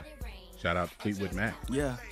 Because now with that shuffle movement, I'm just waiting for like something from the early 90s, New Jack Swing-ish, to climb back up. I don't know. I get, because my what I see about TikTok dances is that a lot of times they don't move their feet. One of the shuffles? No, when any TikTok dance. Oh. Like if some people created a dance to a particular song, they don't move their feet. That is because true. they're trying to stay in the frame. In the frame, yeah. This involves moving out of the frame. I'm not so sure. Now I'm not so sure that I would be on TikTok. Also, another weird thing about this, sign of the times, the first iPod with video. Oh man, with that little small screen, people thought it was so cool. Kids, you have no clue how hard it was back then with your iPod video that didn't have 100 gigabytes. And you know, for people who may not recognize Young B, who is now known as Bianca Bonney, if you see her on Love and Hip Hop. Okay, I don't watch that. I was excited. So that's her. That's where you would see her now. So this song was number 45 on the Hot 100, number 30 on the R&B hip hop songs, aka the Black Singles. And it was a song that was all over 106 in Park. So for those who watch that show, aka the Black TRL. Yes. Yeah. Hey, BET had to do something. Yeah. Well, I mean, they're owned by the same company, so it's just like you've got TRL. So somebody 106 made in them Park. do it. I see You've where got you're The going Real with this. World. You've got, was it Lincoln Heights? Or no, Baldwin. What was it, Baldwin Hills? Yes. Yeah. Like Well, they that was their Laguna Beach. Okay, yeah. That was Laguna Beach. The Real World, it was College Hill. College Hill, yes. Yes. Yeah, you had to have, you know, they got McDonald's. I've got McDowell's. That is what it, you know, that's They've what got it. the Big Mac. We've got the Big Mick. Shout out to Matt who used to say that all the time. Their Big Mac has both of our sandwiches has 2 all beef patties, lettuce, cheese, pickles, onions. But theirs has a sesame seed bun. Our buns have no seeds. Oh God. So yeah. All right. So number 4. All right, so this is another one that I heard on the pop station in Carrollton. Shout out to West Georgia. The best. Go West. Breathe by Anna Nalick. There's a couple more songs on this album I like, but she is a one-hit wonder. I can't remember who came out first, but I feel like all right, so let me go back by saying this. On the podcast, The Rewatchables, they have what they call market correctors. So, like, for instance, Sam Jackson market corrected Lawrence Fishburne because Lawrence Fishburne was supposed to be in Pulp Fiction, but could not get, since they would not give him top billing and put him on the poster, the part goes to Sam Jackson. Next thing you know, Sam Jackson takes that movie, then he does Die Hard with a Vengeance. Next thing you know, Sam Jackson's... And Lawrence Fishburne is still popular, but not Sam Jackson level. So he was the market corrector. That reminds me, before you move on, I saw this. I keep getting, because I looked at one list on crack.com, I keep getting Facebook suggestions for other lists from crack.com. Apparently Die Hard with a Vengeance was a reworked Lethal Weapon sequel. Yep, supposed to be called Simon Says. Right. Yeah. And another thing, another useless piece of trivia about Pulp Fiction. I think his name is Ruben Santiago Hudson. He's an actor, playwright. He's in the movie in Pulp Fiction as a bartender, I think, but he was supposed to play Jules. Really? But I think like for scheduling conflicts, he couldn't do it, so he only got the smaller part. And another useless piece of trivia is that the wig, the Jerry curl wig that Sam Jackson wears, is the very same one he wore in Menace to Society. Oh God. The same wig. That's funny. But yeah, Back to this song though. So I consider Anna Nalick was market corrected by Sarah Bareilles. That's just kind of my thought. I think Anna Nalick was supposed to be the big piano singing female singer-songwriter. This is definitely a VH1 all-star kind of song. And when she didn't get it, Sarah Bareilles kind of came in and was like, I got this. But yeah, this song, kind of in the 6/8 feel, that's kind of how they used to do ballads back then. The video is kind of a weird video, doesn't really make much sense. And then in the video they do this part where like the music drops out and she goes a cappella. This is really weird. What's also weird is that, okay, the song about being up at 2 a.m. or make something like that. If it's for instance 2 a.m., why is it so sunny outside? Why was this video shot like that? The first thing that most people would think of with hearing this song is an episode of Grey's Anatomy, where this is when I wouldn't say when they first started to get weird, but it was one of those weird episodes where a patient comes in and they have a bomb inside of them. What? Yes, a bomb. Huh. So Meredith, and still in as I guess an intern or something like that, she puts her hand inside the person to hold the bomb from going off, and now surgery has to be done to, one, get her hand out, and two, defuse this bomb. And she's working with the bomb expert played by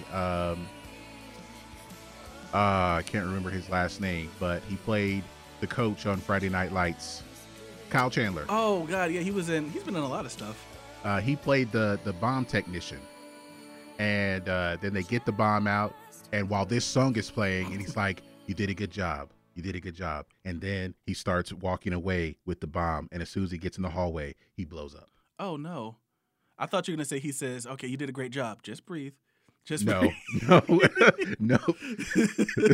Or no, it was like, just breathe. Just. Oh, God. Yeah, so this song came out. This is 2005.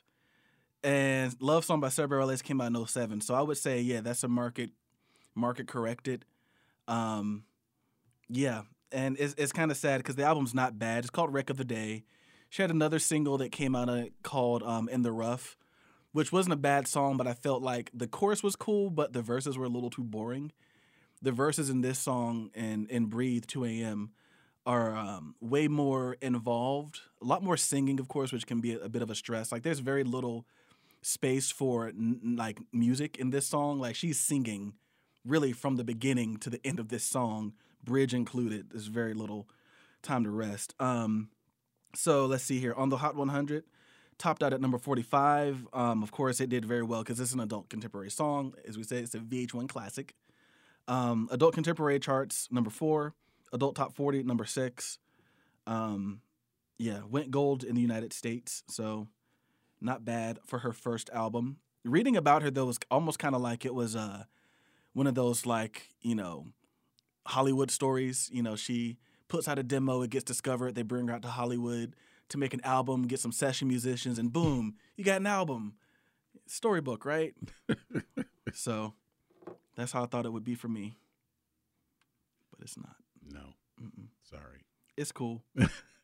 All right. My number 4 was actually Me and You. So we can move on. So what's your number 3, Ben? So this one is a band with a very funny name, The Bravery. Honest Mistake.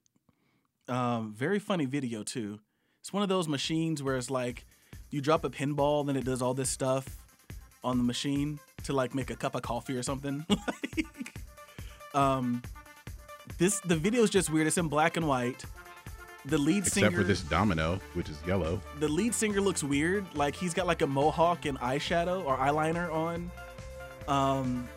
I just love this video. It's got that disco vibe to it. A very long intro that you could not get away with nowadays. I remember just loving this song, and it reminds me of a guy I was in a band with named Blake. Shout out to Blake, wherever however he's doing. Hey man, what's up? We used to love this song. And just this like the driving bass line and the 16th notes on the hi-hat, and just everything about this song is just such a cool song. The low kind of like the vocals are kind of low and gravelly, heavily processed, but I don't mind. The video reminds me of it's a song, a video by the band Keen. And they had I can't remember the name of it. So I think it's Is It Any Wonder? Oh, I love that song. And their video is similar like this, to where it was, I can't remember what these are called, where these things are set up to, there's a name for when, like, oh, there we go, a Rube Goldberg machine. Okay, yeah. So a similar Rube Goldberg machine is put together in their video as well. And I think like the camera is attached to like something, and it goes through the machine, and the band is playing. You see the band playing while the camera is going around this whole thing. I'll have to watch that, because that is my favorite song by Keen. Isn't Any Wonder? It's a great song. Not a guitar, by the way. He just hooked up a keyboard to a wah pedal and added some distortion. Yeah. I don't think there's a guitar in that band. No, there's no guitar in that Yeah. band at all. Yeah. So yeah, But yeah, I was love- wondering if this song was included in Triple Play Baseball, or was it a different? It might Yes, have been- yes, it MVP is. Baseball, a That's remix. a throwback. MVP Baseball. That was the EA Sports version, right? Yes. Okay. Yeah, they used to make a lot of games, guys. They're not just Madden Yeah. and FIFA. They used to make a ton of games. EA What, also NFL had they coach? also had an NBA game called NBA Live. They don't talk about that anymore. No, they don't. But yeah, this song is just cool. It's got a nice little people really went during guitar solos back then, so there's like a nice little outro, kind of really cool. I don't want to call it a guitar solo, but it's kind of like a lick. Whereas like the guitar player's like, I just want to do something, and they're like, all right, fine. Just as we're outroing, you can play something, and it's really cool. And it made me kind of understand he was a pretty good guitar player. Oh, here it comes. And they just kept it low in the mix. Almost reminds me of the part in Block Party song at the end, where it's like it's a guitar solo, but it's like low in the mix, and the guy's still singing, and they're just like, "No, we don't have guitar solos." It's like, "Come on, let me do something," and he's like, "All right, just turn it down a bit." So yeah, and people looking for new music from the Bravery. They have been on indefinite hiatus since 2012. Yeah.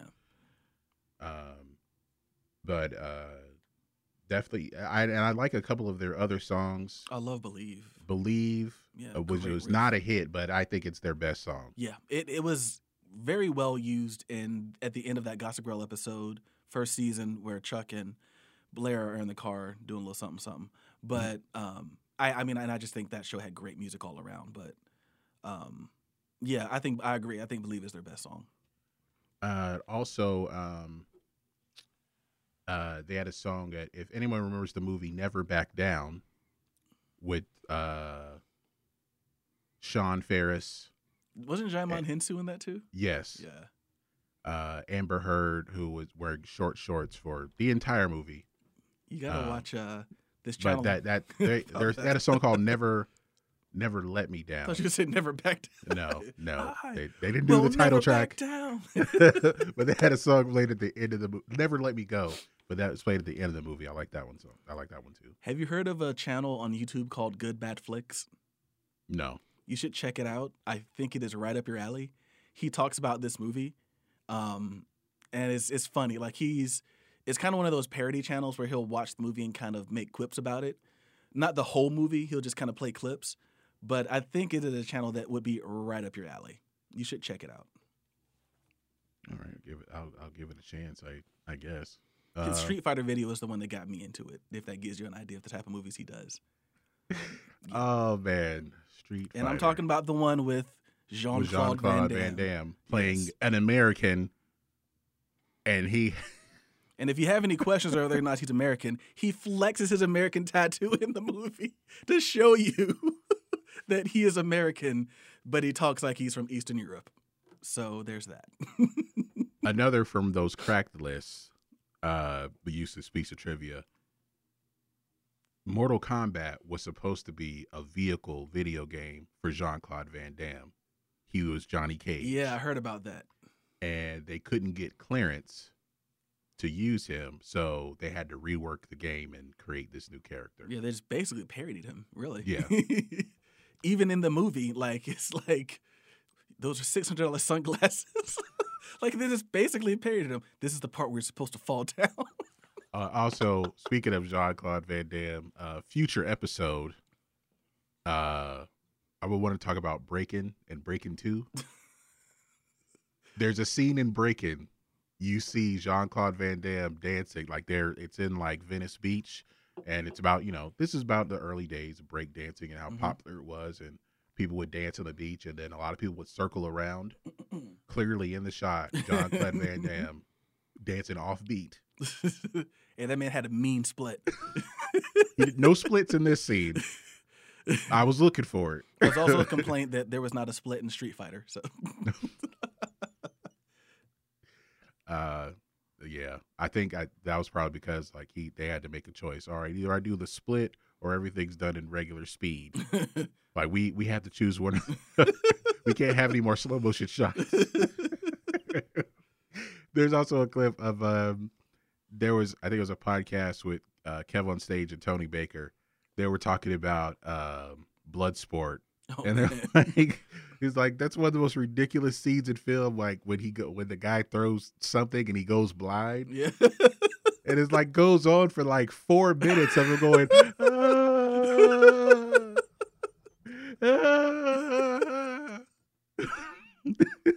It's like if I look to the right, can I see? No. How about to the left? No. How about behind me? Oh no. That was the 80s though, man. That was those movies. 80s, early 90s. Oh man. Okay. So my number 3. Some people I don't know if I feel like people play this at their wedding and really did not pay attention to the lyrics. This is a breakup song. It's a breakup song, but people were like singing it to their significant other. This is You're Beautiful by James Blunt. Oh God. One of those songs that has been terribly, terribly misinterpreted. Mm-hmm. So does a false start? My life is brilliant. See, I think that's what got it. That people are lulled into a false sense of security that this is a fun love song. My life is brilliant. God, I forgot about this song. Did you ever hear Weird Al's version of this? No, You're Pitiful. It's about totally a makes son, sense. a pitiful son. She was with another man. It's kind of stalkerish too. Yeah, 'Cause I've got a plan. it sounds because of the I Got a Plan. If he just saw them, that's one thing. You're beautiful. To say I've got a plan. What are you about to do, James? Very reminiscent of not I'll Be Watching You, but God, why am I- Every Breath You Take. Yes, Every Breath You Take, which is also one of those songs that gets mistakenly sung at Misinterpreted. weddings Yep. because it's just like no, it's a stalker song. Yeah. And this is a song that it appears to be. Is this suicidal? I don't know. One person, according to the wiki, says that it shows that Blunt takes his own life by removing his shoes and contents of clothing prior to jumping from a great height. Was that in the video?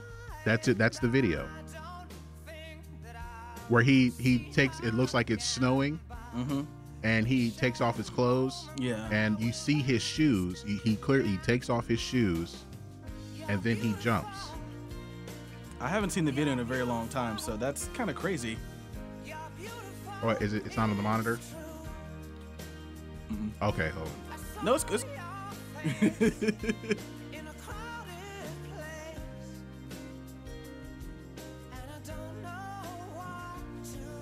you want to leave it with me, this next time I can.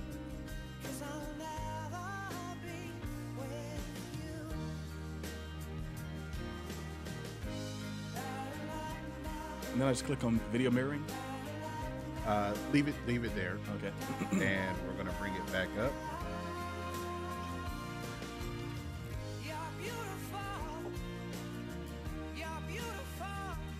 So, with this song, it was in America, it was number 1.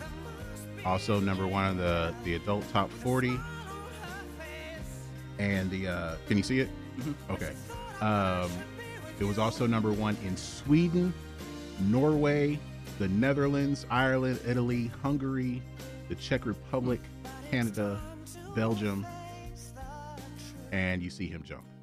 Yeah, this song was a monster back then. Yeah. Some people, it was one of those. It was a very polarizing track. You know, some people loved it. Some people thought it was the most annoying thing they'd ever heard in their lives.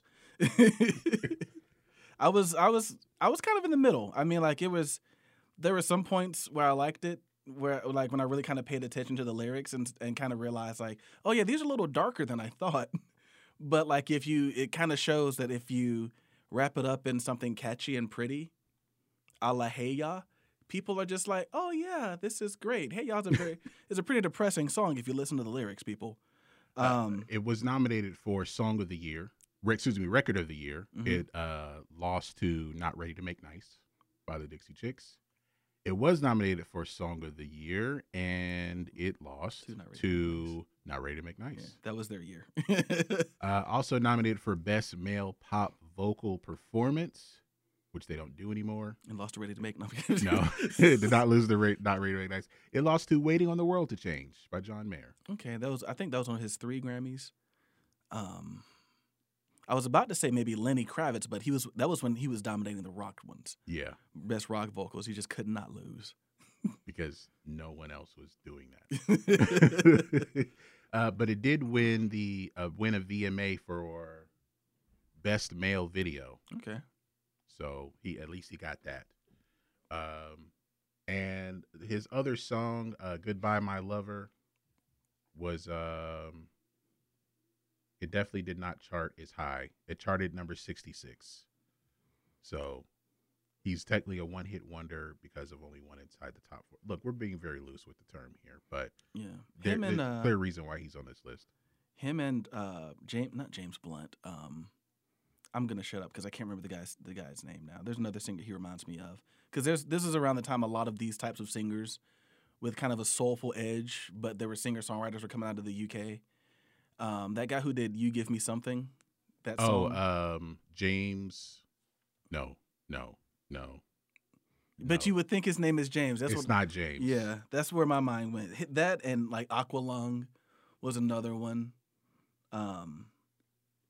But yeah, a lot of those types of James. James Morrison. I thought like that's not it. It's not James Morrison. It is James Morrison. It's the James from England. But no, it's him and Aqualung, like these just British songwriters. It was like they're the precursor to like your Duffys and Adeles. They just Right. weren't big enough. They weren't as big. And Not in America. Not in America, no. Yeah. In the UK, they were stars. Yeah. Of course. But we're not in the UK. Sorry. All right, Ben, we're at your number 2.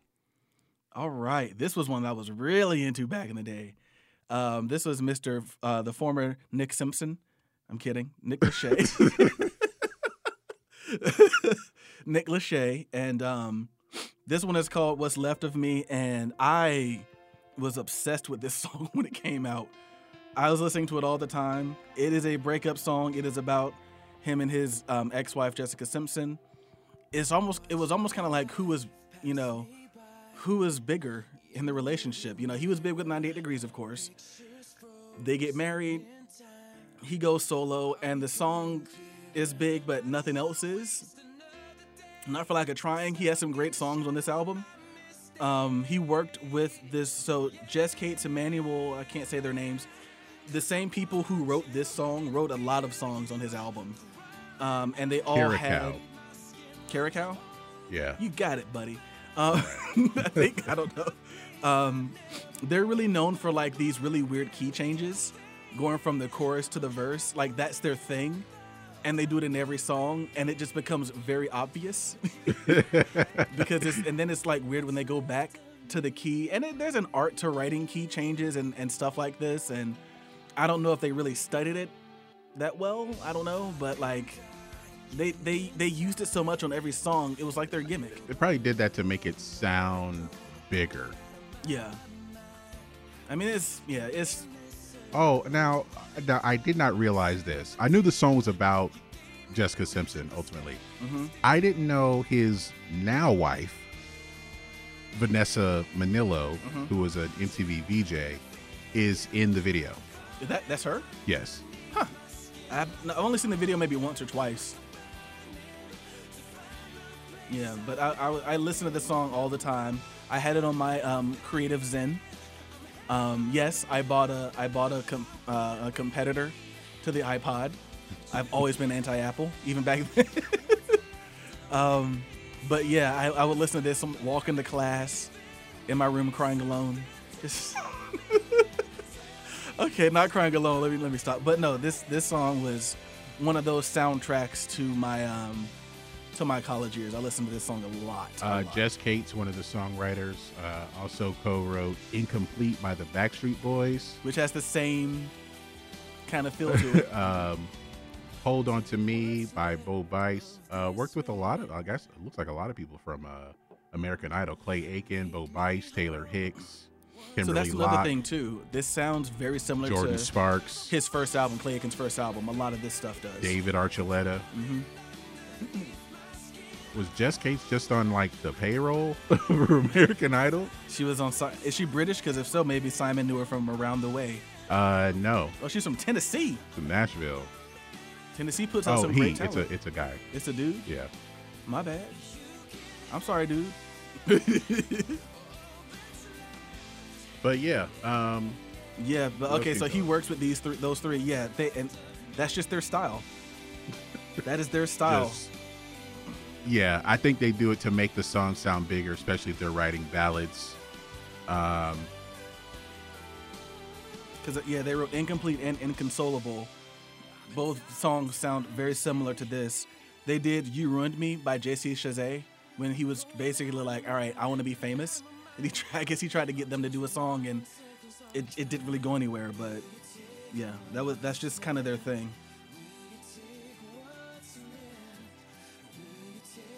And you know, it's one of those songs to where like the subject matter is clear, but you wonder like, did they talk to Nick about this before writing it? Like, what do you want to sing about? What kind of album do you want to make? Or did they just like, you know what? I think we're just gonna have him sing this song and just assume everything.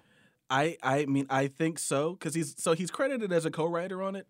But I was listening to this podcast called Song Exploder, I think it's by Spotify, where they go and they interview the artists or the songwriters essentially who did the song.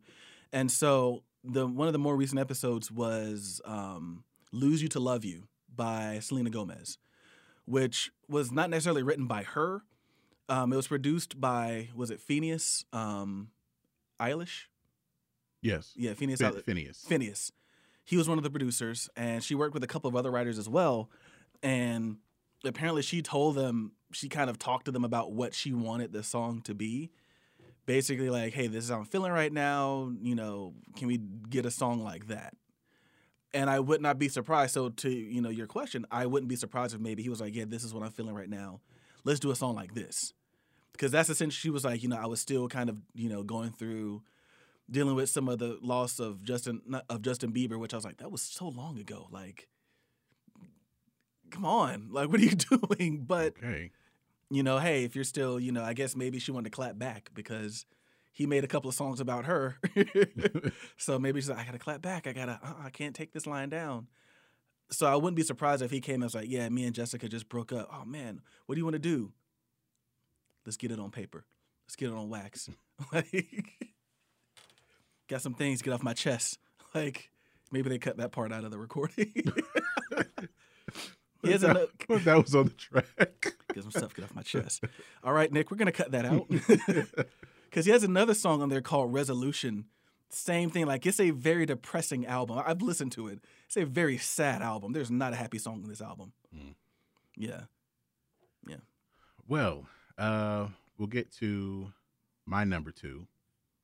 And I'm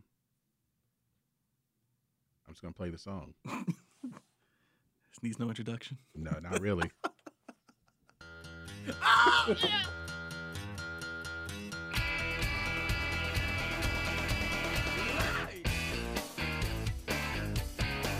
That opening riff, my God. God, now I'm regretting leaving this off my list, man. Oh, God, it's just so, man. So, God, when it just that, the inventor and the only proponent of hip hop, Cowboy Troy. he's the only person. It's like, if you look up hip hop, it's him. That's it. If there was a hip hop Hall of Fame, he is the only inductee. Yeah. He is the board of directors. He's the voting. He's the voting committee. Really just ahead of his time, really, you know, just. He didn't cross over to bro country, interestingly enough. Well, I think, you know, for all the jokes and stuff about him, I think he's got a little self-respect.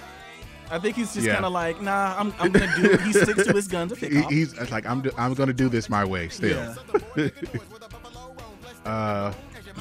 So yeah, this, for those who, the uninitiated, this is I Play Chicken with the Train by Cowboy Troy, featuring Big and Rich, as Music Mafia had their short run, I guess you might say, in country music. Yeah. No one was ready for this. No, and I was Absolutely hoping you no were way. saying that because they definitely were. They were just too early. They had the right idea. I think they knew where country was going, but it was just a little too, kind of like that song "Honky Tonk Badonkadonk" by Trace Adkins. It's just a little too, like, you could tell, you're like, in 10 years, these dudes are gonna be like sing-song rapping. You could tell. You just couldn't. You just, you know. No one had the foresight. No one had the foresight So, because yeah. this, along with Save a Horse Ride a Cowboy, Yeah. you know, Save a Horse Ride a Cowboy, of course, a bigger song, but Redneck Woman. and I would say Save a Horse Ride a Cowboy is one of those songs that was like, that did get it right. And that's why that song hit so hard and has remained popular, because they got it right. But like Music Mafia, I don't think it can be, like what you said, we just weren't ready yet. We were getting here, but they was just like, whoa, big tall black dude in a cowboy hat rapping. I don't know if we're ready for that yet. Do you know who is a co-writer on I Play Chicken with the Train? Who? Angie Aparo. Atlanta's very own. Atlanta's own Angie Aparo. That dude is just swimming in Oh royalty wait, hold checks. up. This is the end of the song.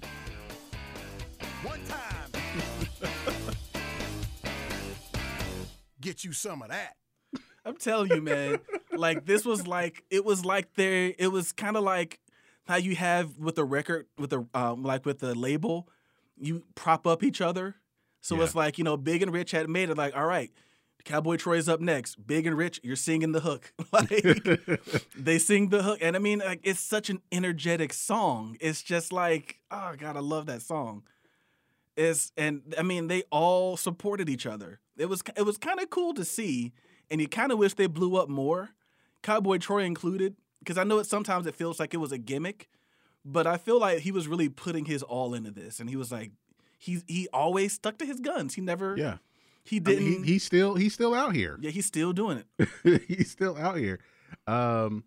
with this particular song, it was number 48 on the country charts, number 81 on the U.S. pop charts, and you know, when we started here, these are all songs we heard in college. Yeah. And this song was, I don't know if it was like played in the clubs or anything. Well, it depends on which kind. Yeah. Probably some honky tonks. Yeah. But this is a song that we heard all the time and made jokes about because we weren't ready for it. No one was ready for Cowboy Blew Troy. me out the water. It's just like, what the hell is this? But I liked it. Like, it's this giant black man dressed as a cowboy, Yeah. boots, hat, plaid shirt, Belt all buckle. of it. Yeah. Big belt buckle, and he's rapping, and he's like very serious. Like, this was not It meant was to not be a joke. No. This was not meant to be a gimmick, No. and everyone treated it like it was a gimmick. Yeah. Hopefully he saved his money. I remember, and I probably mentioned on the podcast before too, the show Nashville Star. Yeah, he was a on host on it, USA. right? He was a co-host. Mm-hmm. Off the strength of this song, Yeah. he's co-hosting basically Country American Idol. Yeah. And Rapped about tots. he rapped about tater tots because it was sponsored by Sonic. Yeah. So he's rapping about tater tots in the promo. Yeah. Man. Oh man, That's just one of those things I would like to see. Now, of course, I think it would sound a little different, probably more drum machine if it came out nowadays. Probably try to make it trap. Yeah. And he would fight against that. Yeah. Because this man who is now 50 Sticks to his principles. I don't want any of that urban stuff, man. I'm from Texas. But that guitar though, like the guitar part that mimics a train, and then you just have this riff that if you add a little bit more distortion would be hard rock. It just comes in, but then it just goes straight country, and I just love. Yeah, that song just gets me. It gets me hype whenever I hear it. Yeah. So that will bring us, Ben, to your number one. Yeah, I love this song more than I'm comfortable saying, but whatever. Pop Lock and Drop It by Baby Huey. Man, this song would just get me so hyped. And then I remember I went to the fair and I heard the remix. I was like, oh God. This is around the time like I think Walk It Out was coming out. And like just everybody was doing remixes with better rappers for some reason. It was really weird. Like, why would you want Andre 3000 on your track? So he can body you? Like,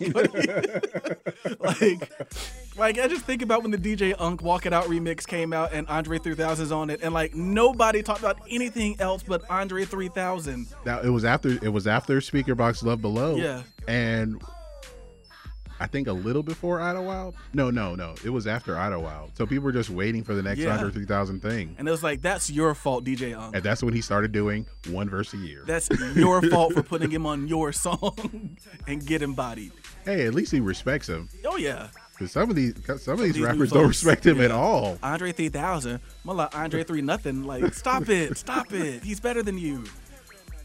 This song is just so funny, man. I tried to rip this beat off once. Like, it's just like the beat is essentially like on this weird loop where like it kind of builds up a little bit, has the bell in it. Like a lot of my beats back then had like that ding, like had that bell in it because I was like, I love that.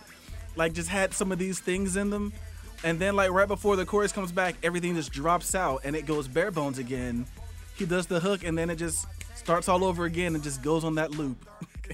And I just love it, man. It talks about like, oh God, I just love this song, man. I can't. I mean, it's one of the earliest snap hits. There's a dance to it. This was definitely would have been a song popular on TikTok. Oh yeah. I guess the thing that might have been weird for like it's filmed in a high school, but a majority of it is in an empty pool. Mm-hmm. I don't know who made that choice for the empty pool, but I don't know. I don't know if there was any thing with the visual there. Yeah, At another part of music videos, especially hip hop videos in the 2000s, in the middle of the song, there's a skit, random skit. Yeah, that or they would go into another song. Yeah. That was a very big thing. At the very end of the video, Yeah. another song. Yes. And I was just like, why are they doing that? And Kendra's like, how else are you going to promote the next one? I'm like, good point. That's a good point. That's what it's very for. good That's what it point. was for. Get ready for sure. this is next. This is the next single, but we not done editing yet. So, Yeah. so yeah, what else can you tell us? So there was a remix. What Bow Wow and T-Pain were on it. Of course, T-Pain is actually a pretty good rapper for those who don't know. Let's see here, number 6 at the Billboard on the Billboard Hot 100. I swear it feels like it went higher, but I guess not. I don't know, but let's see here. Yeah, so number 6 on the Hot 100, Pop 100, 17. It hit in New Zealand apparently at number 10. That was interesting. Number 6 on the Hot R&B and Hip Hop charts, Hot Rap songs. Yeah, so it was a pretty popular song, but it was kind of like a moment in time type song. Yeah. Like you said, This was the crunk snap era at not, I wouldn't say at its peak, not yet, but this definitely, it was on the rise. Yeah. With this song for sure. Yeah, rest in peace to Huey. He was I didn't know he was. Oh, you didn't know that? No. No, he was Was he murdered? he was murdered last summer. Damn. Last June in Missouri. So yeah, this is his zenith right here, I guess you'd have to say. Yeah. And I like how the video is a parody of Ferris Bueller's Day Off in a way. So yeah, Man, rest in peace, dog. rest in peace, Huey. Did not know that. All right, we'll get to my number 1. In the same ballpark, and when you hear the song, you know exactly what it is. I'm Mike Jones. D-Money, what's up, homie? Hey man, what you think that Laffy Taffy gonna do in H-Town? What I think, you know, Ice Age put they stamp on it. You know it's all good. Only thing we gotta do now is shoot the video. Let's do it. Let's do it.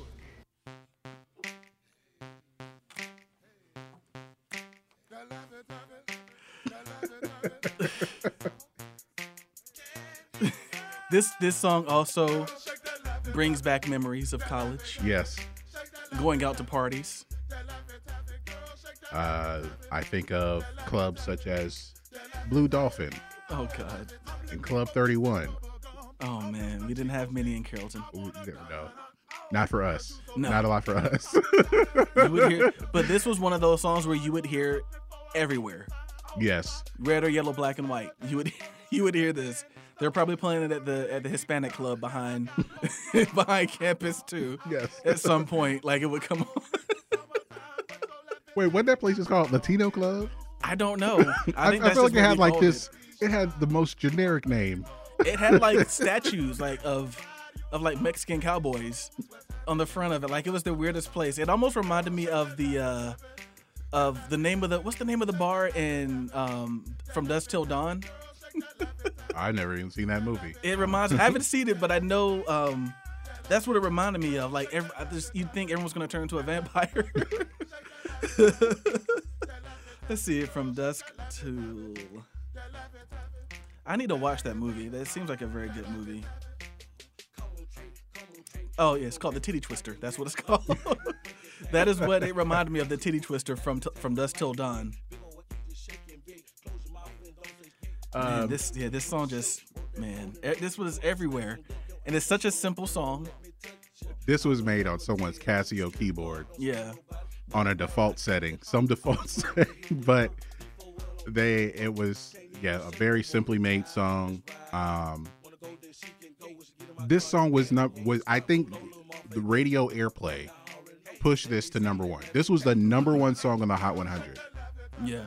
And it's probably one of the most unexpected number 1 songs you will ever read or know about or learn about, you know. I think though Yeah. this is, if I were to there's 2 songs, if someone were to ask me to define snap music, it would be this and It's Going Down by Young Jock. Oh yeah. These are the 2 songs I would use. I used to, back in the day, and I don't know if you remember me saying this, but I liken this era of rap music to the 80s when bands were getting plucked off the Sunset Strip. Like if you sounded anything like Motley Crue or Van Halen or one of these hair metal bands or Poison, you want a record deal? Like bands like Cinderella. Like some of these bands had no business getting record deals, but because you sounded like it, you were playing in the Viper Room, you were playing at the Whiskey A Go-Go, we're going to give you a record deal. This is when they were plucking rap groups off of Bankhead, man. Like if you were in Atlanta and you had that sound. In a parking lot, you're probably in a parking lot playing your mixtape. And hey, if the right person heard it, and if you were dressed the right way, this the era of huge, giant T-shirts, or polos, it was like when. And if there was a simple dance to it, even better. Like you just started, and I mean, like I kind of feel like it started with the Yang Twins a little bit, and it just kind of. From there, I mean, just with like Lil Jon, and he brought in with Ying Yang Twins and Lil Scrappy and Trillville and all that. Just if you had to have the snap. Boys, you had to have the snap in your song. You know, so I think he didn't produce this song, but I think he was definitely an influence on producers. During this time, so. Like Snap is the little brother of Crunk. Yeah, a much more simplified. I would say Crunk. This is gonna sound really weird. It is to folk music what rock music was. To folk was to rock, kind of like a stripped down. Let's keep it simple. That's what Snap music was. Like Snap music was not complex, and it didn't need to be complex. Right. But yeah, I would point to this song because it was just like when this came out, this is literally a song that makes you want to snap your fingers and just kind of rock from side to side, which is what started happening in clubs back then. Like that was how you dance in clubs. Yeah, you snapping, like that was. That reminds me also when songs like this were very popular.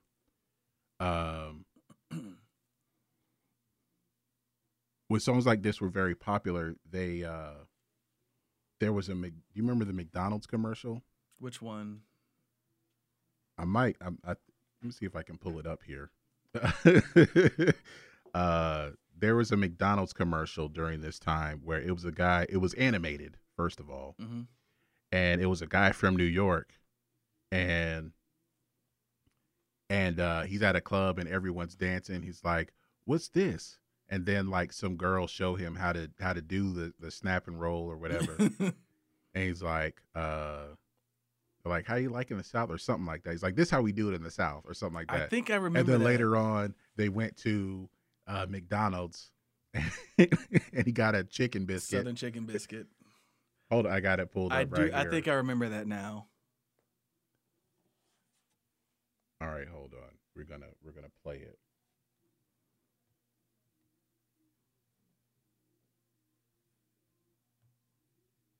Yo, cuz, I'm gonna show you how the South does it. Try this out. All right. Yes. You got it? Didn't Brandon post this on his page? I think he did. Hey, what's up? This. Oh, God. We're going to McDonald's. Oh, God. And, of course, it's probably only played on BET hey, yo, and UPN. It's the new Southern-style chicken biscuit. That's what's up. So, how you liking the South? Man, yo, I'm loving it. Yeah, this probably only played on the black stations. And if you are out there and you're white and you're wondering what I'm talking about, if you have BET, watch it for a couple of days and you'll see ads specifically targeted towards black people. Yeah. The one that always used to come to mind was the one I saw. I used to see it when my mom would watch Bobby Jones Gospel on BET. There was a McDonald's commercial where they're sitting in a theater and there's an action movie with an all-black cast. Like, they're sitting in a movie theater, they're watching a movie. It's an action film with all-black cast, which back then, did not exist. No. Just did not exist. And they're like, man, I could use some McDonald's. And the people in the movie, and like they hear them, and they're like, yeah, me too. And they all go get McDonald's. It was really corny and just like totally targeted to the black demographic. Like it was, and I mean, like genius on the part of McDonald's in understanding that. Like, make a commercial for them to make them feel special. I don't know, but Or remember like the a black action movie, like it just did not exist. remember the one where it was like an R&B music video, but he was singing about chicken McNuggets. Yes. That's what, between Just For Me commercials, that's what we saw. Some of you know what I'm talking about. Some of you don't. Like, Just For Me? What is Just For Me? Go look it up. Had a theme song and everything. Every black person should be able to at least sing the hook to the Just For Me commercial. Like, it was just like, that was BET back in the day, man. Pickings were slim on advertising. Pickings were slim. It's either Just For Me or McDonald's black commercials. It was like, we need to pander to these black people, and then it ends up being like, this new recent college graduate put in charge of making the commercial. What was his name from the Boondocks? Harvard dude, the Harvard guy. That it was the episode that they banned where it's like the elimination of black people. Oh God, yeah. It was funny, but it was kind of dangerous back then. They were doing some stuff that you shouldn't have done. They were really doing some stuff. It was just like, as someone once said, and not to get off topic, but like, they had an opportunity to make quality black programming. You could have made a black cooking show. You could have made a black travel show. You could have made all these things that black people did and just made a show about it. But instead, you just chose to make hood stuff. I mean, like, I don't know how else to put it. Like, that's what it could have been. It really could have been that, But it wasn't, and it's just kind of one of those things where people are like, support black stuff. But I'm like, you got to support the black stuff you want to see. Because, black people talk about, man, like, why every movie they make is about us acting stupid? Because y'all go see those movies. So they're going to keep making them.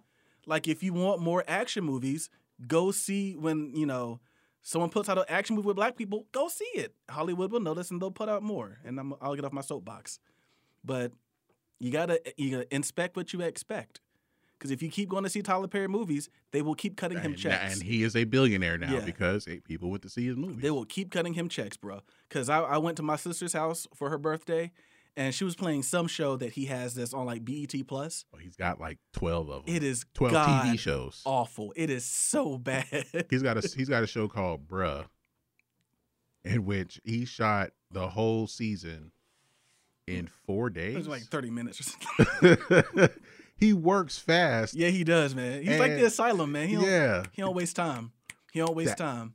That is the perfect. He writes it all himself. Comparison. He is the Asylum. For those who are not familiar with the Asylum, back in the late days of Blockbuster and other rental places, there was this company called the Asylum. They're still around. They're still around. Mm-hmm. They made these films that were called mockbusters. Mm-hmm. Anytime there was a blockbuster film, they'd make their own, not parody, not it wasn't a parody at all. They just made, it was basically a B movie. They were B movies, but it was meant to confuse people in the rental places. Yep. So if you wanted to see Pacific Rim, they made Atlantic Rim. And it is awful. Awful. I've seen it. It's awful. So they would make stuff like that. And they would make them pretty fast. Oh yeah, very, very. And you can tell if you watch them. And for those who, like, if they did anything a little more original, they're responsible for Sharknado. Yeah, that was their big, which was really kind of like the offshoots of like Crocosaurus versus this or whatever. Yeah. And then Sharknado, which was a complete joke, but it was like the first meme movie. Like, it just blew up. It wasn't supposed to. Just blew up, and they were just like, make another. They have their own channel on Pluto TV. I'm not surprised. Yeah. They have a lot of movies. A lot. I will say I did thoroughly enjoy Number One Cheerleader Camp. That movie was pretty funny in terms of stuff they did where they weren't trying to, well, I guess that was kind of parodying Bring It On and Fire It Up. But apparently they named it that because when you're searching, once again, they're thinking big brain. Yep. Number 1 will show up first. #1. Yeah. It'll show up first when you're looking for movies in alphabetical order. So they everything they do is for profit. And they're making enough money to where they can crank these movies out pretty quickly. Yeah. Atlantic Rim was funny. Like it was awful. So bad. I saw it on Mystery Science 3K. There's a channel called Real Gags or something like that that's kind of similar to that. And they did it and the movie's just so bad. You can just tell. And there's one guy in there who's actually a real actor, and you can tell he's just sleepwalking his way through this thing for the check. I mean, they don't care about this. Like Jaleel White. Although Jaleel White looked like he was trying. Jaleel White was like, "This is my chance, man. This is my." So, their mockbusters, there was War of the Worlds with Tom Cruise. They had H.G. Wells' War of the Worlds. Yeah, they're very smart to confuse people. Instead of snakes on a plane, snakes on a train. Instead of the Da Vinci Code, the Da Vinci Treasure. Just to get your money. So you get home like, what is this crap? Instead of I Am Legend, I Am Omega. Mm-hmm. Instead of Fast and the Furious, Street Racer. Instead of High School Musical, Sunday School Musical. They have a Sunday School Musical? That sounds like something Tyler Perry would make. Oh, it does have number 1 cheerleader camp as a mockbuster, Fired Up. Okay. You get the idea here. And they're still going today. What's their recent one? Fast and Furious 9? No, they have Fast and Fierce Death Race. Oh God. Yeah, so I mean, they're funny movies, but that's what Tyler Perry's doing. So I'm not saying that Tyler Perry's a bad person. Tyler Perry's done a lot of things.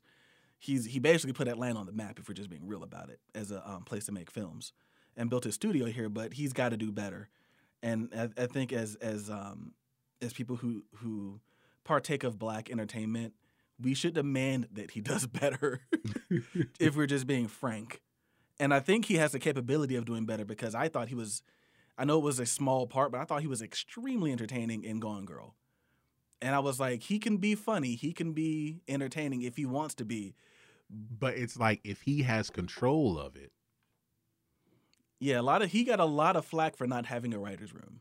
A lot of people came out. He still does. Yeah, in 2019, 2020, giving him a lot of crap. But he's so successful, it doesn't matter. I did not know. People still watch his shows. I did not realize how powerful he was.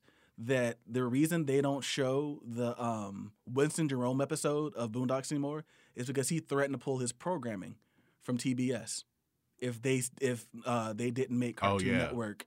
He told Turner, "I'll pull everything," and they were like, "Oh, okay, yeah, cool." And they at House of Pain, it was off the air for 5 years, and they just brought it back. He's got Bruh. He's got a show called Sisters. Yeah. He's got a show called The Have and the Have-Nots that's been on for a while. Mm-hmm. He's got The Oval, which looks like a parody of Scandal. Yeah, the Oval just looks bad. I saw the spinoff of Oval. He's got House of Pain. He's got so much stuff going on, and he's still making movies. Mm-hmm. Like the movie that came out last year, Fall from Grace, which is on Netflix, which that was memed all to hell. He shot that movie in 5 days. Yeah, Ruthless is the one that I saw. My sister loves this show, and it is completely. I don't even know ridiculous. what channel these shows come on. BET Plus. It's like their streaming service, and I mistakenly got it one month because I was trying to watch Hustle and Flow, and I found out that it was edited. The BET version edited, and I was like, "Oh hell no!" Turned it off. Freak you. Well, freak you. Okay. Yeah. But yeah, it's a laughable show. It's just kind of one of those. I'm just like, wow, he's just out here hiring anybody, just walking on the street. You want a job? Oh man. Oh God, but not to hate on him. He's done a lot of great things for the city of Atlanta. I just don't have to watch his stuff. That's nope. what I'm saying. I won't. I don't have to watch it. I'm not obligated. Nope. Y'all can watch it if you want to. 4.6 out of 10 on IMDb, y'all. Just to let you know. All right. Oh man, we have been here for a while. But it's been fun. Yes. So we'll get to my earworm of the week. I just rediscovered this song, and it's by a guy. This song wasn't a hit, but it's the one song I know by him, and he's the guy that he came from the most unlikely place. Like, he became a recording artist from the most unlikely place. Mm-hmm. And of course, I'm talking about Fonzworth Bentley. Fonzworth Bentley, and that's not his real name, of course, but became famous for being Diddy's assistant, his personal assistant, and then appearing in music. I know he was in I Like the Way You Move. He's in the Outkast videos. And then someone produced a song for him. This was, I don't know if Andre 3000 and or Kanye West wrote the whole thing for him, but this is a song called Everybody. It's the one song I know by him. It's the one single probably anyone knows if you knew that Fonzworth Bentley made a song. But this is Fonzworth Bentley featuring Andre 3000 and Kanye West. And it's called Everybody. And we're going to see that, and we'll be right back. Outrageous lovers of uniquely raw style. Let's go. Don't stop, baby. Don't stop me. Don't stop, baby. Don't stop me. I like the way that you move. I do, you know how I do. It's in your hair. I wanna get right between your strips. Use it like Lancome lipstick, scarlet. And frankly, I really do care, my damn, all you will. This is Sarah, fam. Now back to ma'am. I knew that you could move like that. I saw you dance. And now you got to show out, make me a fan. Turn up the fan, we gon' sweat crazy. What's your favorite Gatorade lady? Hadn't been shopping Perrier, water maybe. I hope you ain't hungry, got mass for no gravy. But we can make some, the best of both juices. We can use this some new shit. Make it hot like Crisco. That's how my flow goes. Shawty, you ain't know if you ain't post. Stop being so hot post. My music ain't just for the city and pretty. It's for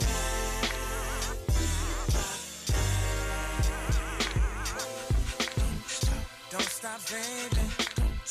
Don't stop me. Don't stop, baby. Don't stop me. I like the way that you move. I do, you know how I do. Shawty, you killing them hard with them lady pants. Simple elegance, looking better when you dance. Chest to the sun with a thoroughbred stance. You gallop to the rhythms of a native drum chant.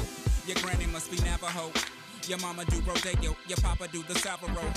I bite you, ain't no antidotes. The red blouse do arouse. I come at you like a matador does. Attract horny bulls. All the girls are waiting to see which one he pulls. Eeny, meeny, miny, meeny, prenuptial. Enforcer in the Porsche case the fool wanna duel. You'll cool your fucking jets who wanna be next. All right, that is Everybody by, I'm sorry, he's credited as just Bentley, not Fonzworth Bentley, but Bentley featuring Kanye West, Andre 3000.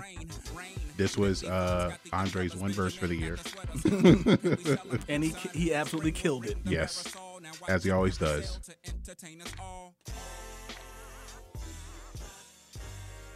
And you can find that on our BTT YHT Earworms playlist right now.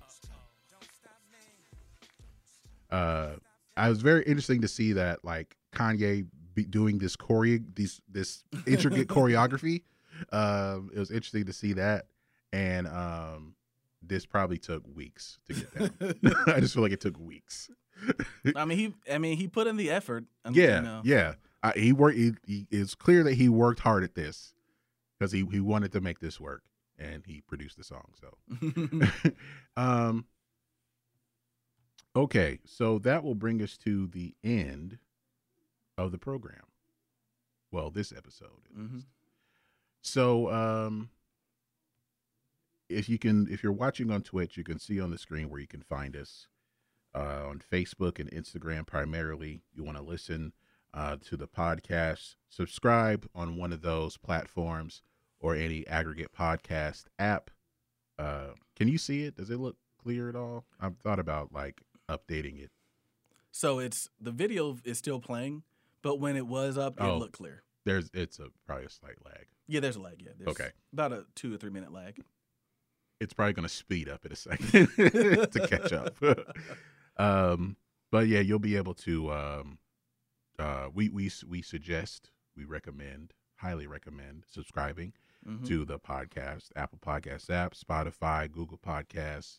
We're on Deezer, Play.fm, Castro, Pocket Cast. There's a bunch of hashtags.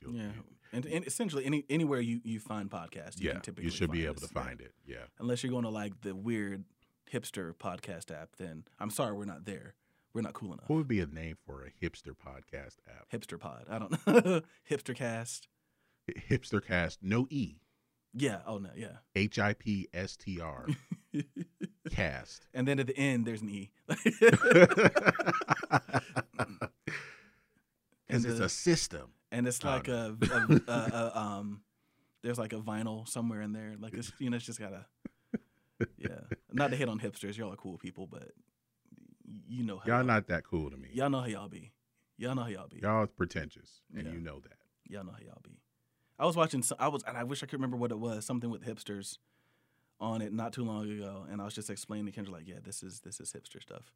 That's what made this cool, hipsters. Another old clip that I found is when. It's Band Slam. That's what it was. Yeah, never mind. Another old clip that I found was when we were talking about the Zune. How one of us had a Zune. It was Ashley that had a Zune. Okay. I had the Creative Zen. Okay. Awesome. Yes. Awesome.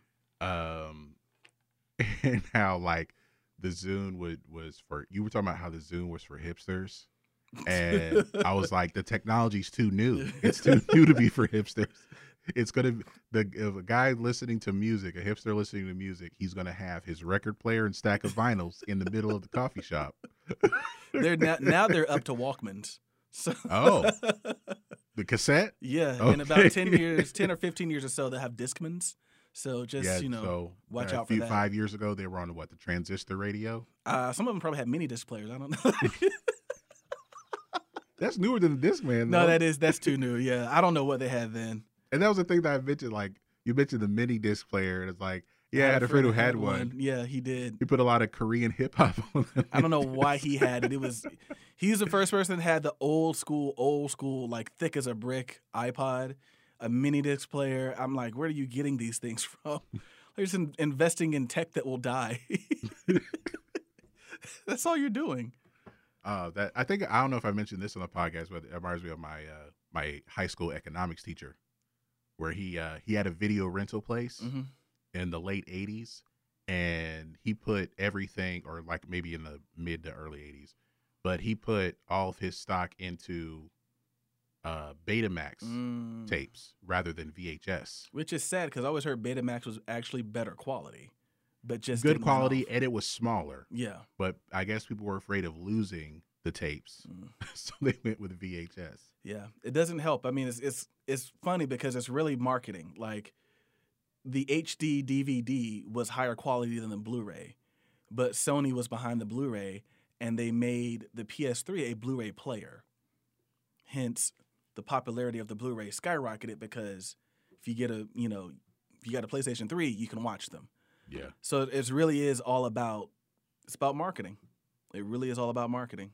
Yeah, Xbox made it kind of difficult to watch DVDs. With the first Xbox, you had to have the like a little adapter. Yeah, especially and same thing for HD DVDs. You had to have an adapter to watch them. Yeah. So it's just it's about marketing, easeability, all that stuff, and Sony just had the oomph to get it done. So. Yeah. All right. Well, that'll bring us to the end of the episode here. I want to thank everyone for watching. Yes. And what can we end the show with? We're going to end the show with, I thought this would be on your list, and it was almost on mine, but I took it off. We don't wish this on you, but sometimes people have them. So we're going to play Bad Day by Daniel Powter to end the show. Oprah.